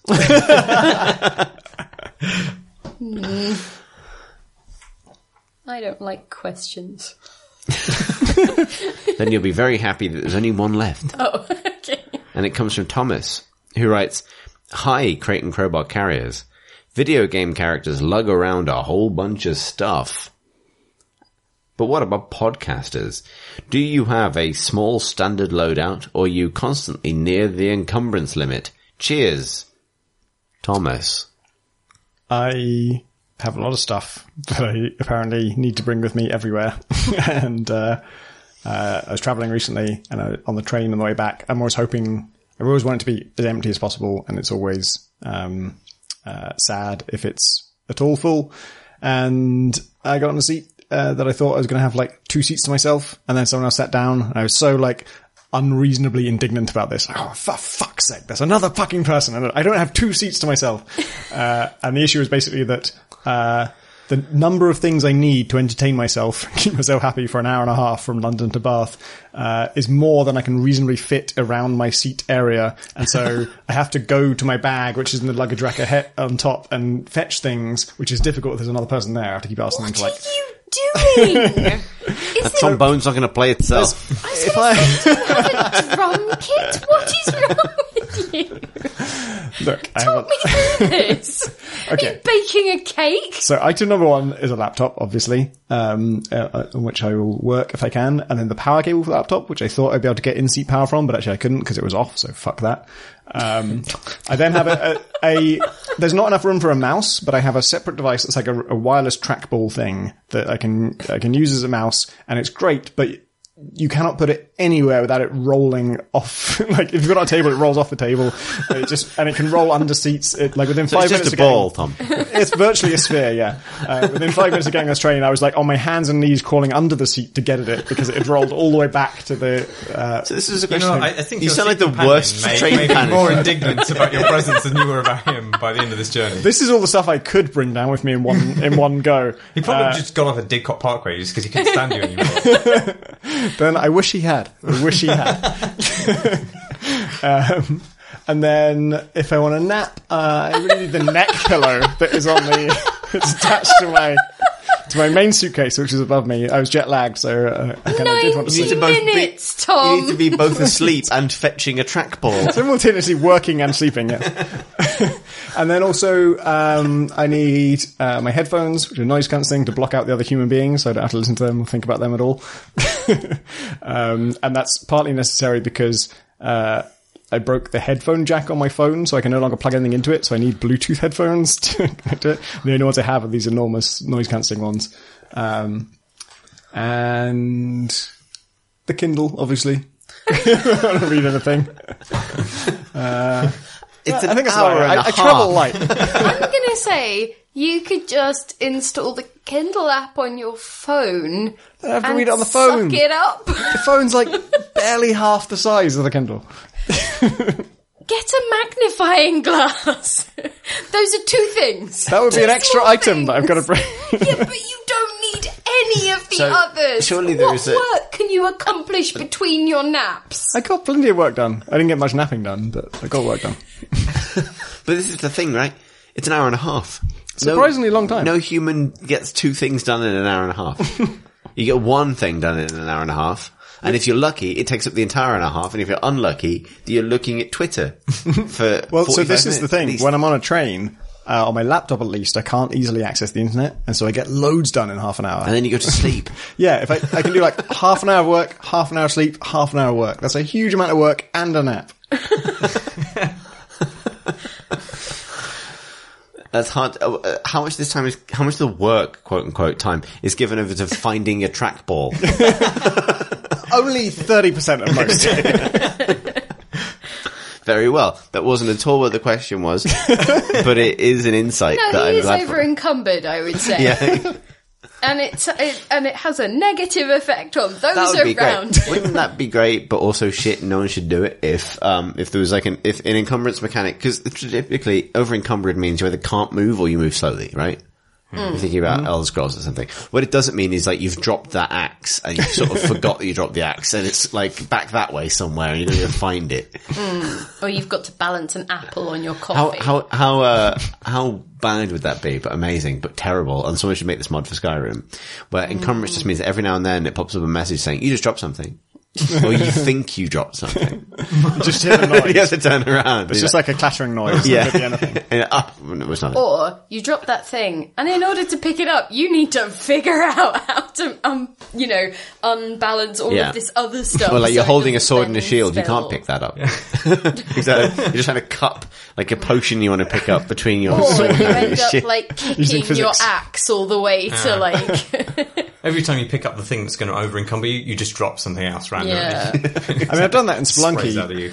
You can only carry one item in Spelunky, like with your hands. And so if you need 2, I've sometimes just like thrown the other one ahead of me and then brought the first one with me and then picked Which up the other sounds like one. you handle being on a train, to be honest. Yeah, Tom. more or less. I throw my laptop at my seat passenger.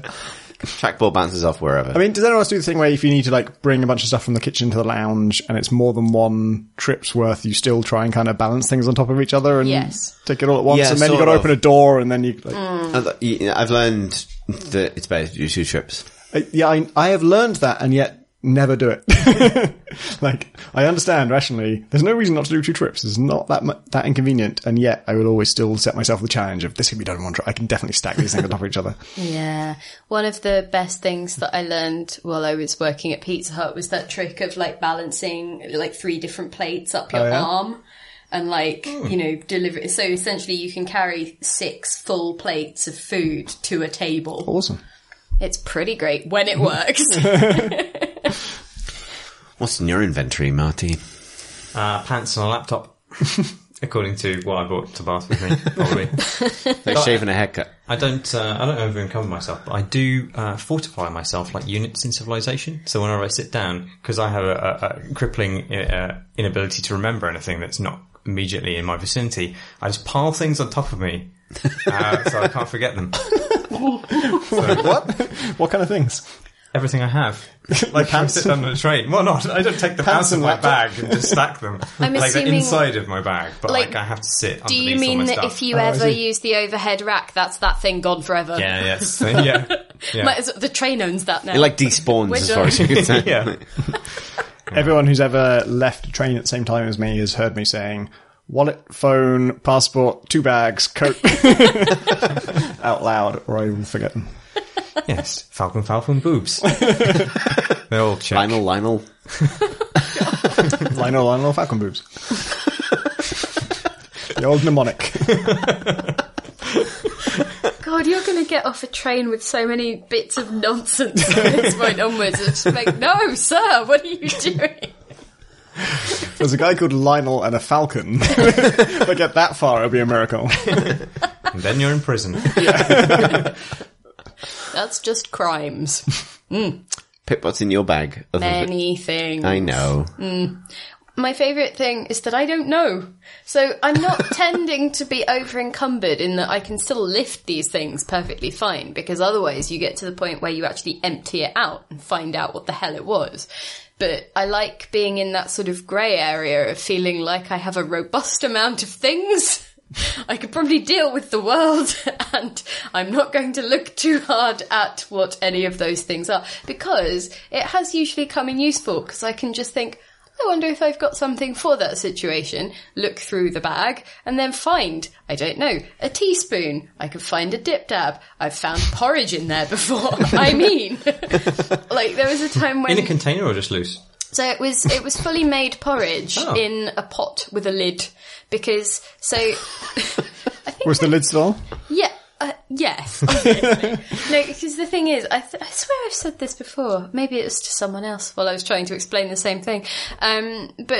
But it was one of those Starbucks porridges where they make it, or they used to make it up for you. You know, they would add the hot milk or whatever it was, and then you'd have to leave it for like an inconvenient number of minutes.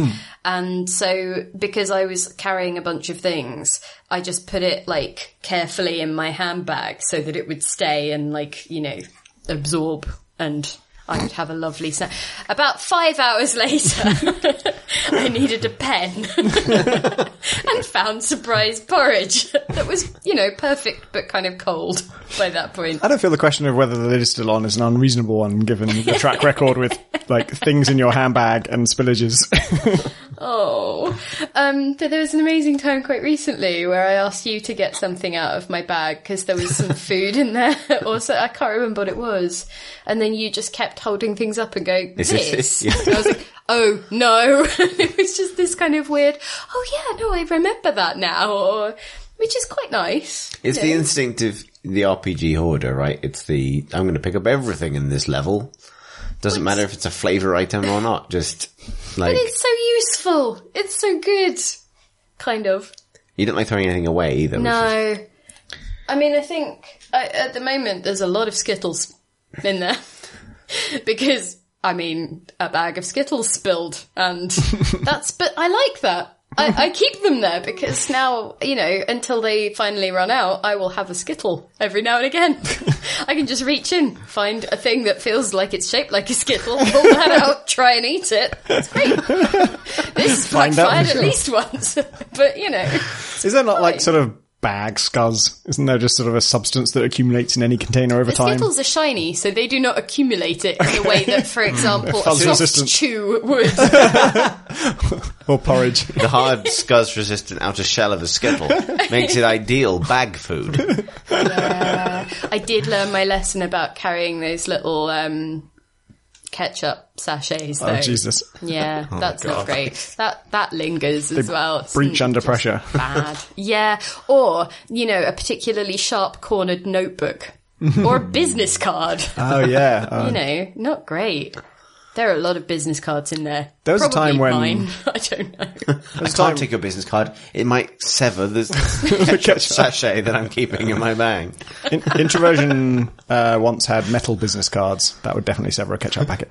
My brother had to go to an A&E department once because he cut his hand open on a metal business card. Oh my god. Holy yeah, shit. like it because we were little at the time. Because Who's giving a child a metal business card? so okay, Greetings, toddler. So that was Do you ever need to call me? Dad.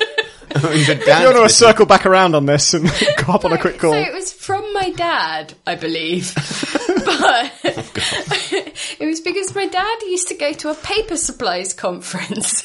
With a metal business card. That's a bit on the nose. You're a traitor to your industry. He didn't work in the paper industry. So Evidently. quite why any of this happened.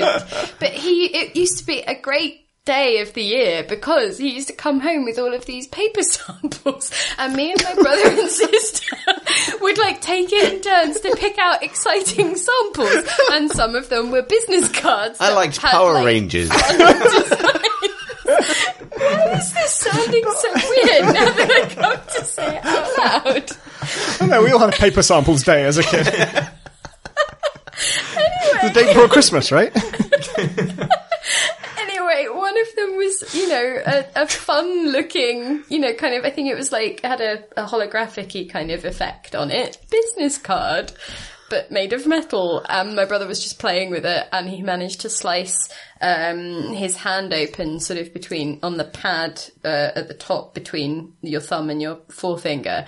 And I remember him showing me, and we were both like really interested because you could see like the layer of fat, Oh my like God. in your hand, and we were both fascinated. But my parents took him to A&E. Anyway, in Video conclusion, games. I hope that answered your question, Thomas. and if it raised more, you can't ask them until next week, so that's fine. I might take that one off tactically. If you'd like to send us a question. Or paper sample. Papers, I don't live with please. those two anymore, so I Metal, don't no have to share. thanks. If you'd like to send us a question for an episode of The Crate and Crowbar, you can do so by emailing us at questions@crateandcrowbar.com. Actually, Marsh, do you want to do this? I don't think I can. Really? I really don't think I can. It's been too long, and also I'm a bit drunk. Okay. If you'd like to hang out with our community, you can do so on Discord, the link for which is on our website at crateandcrowbar.com, which is also where you'll find show notes for this very episode. We're on YouTube at youtube.com/crateandcrowbar, and as ever, this podcast and its spin-offs are supported by our Patreon, which you can find out more details of at patreon.com/crateandcrowbar. You can find us on Twitter at crateandcrowbar, and you can find us individually on Twitter. I'm at C Thurston, which is CTHURSTEN. Pip. I'm at Philippa War, which is PHILIPPAWAR. Tom. I'm Pentanact at PNTADAC. Marsh. It's Marsh Davis. DAVIES. Thanks for living, everybody!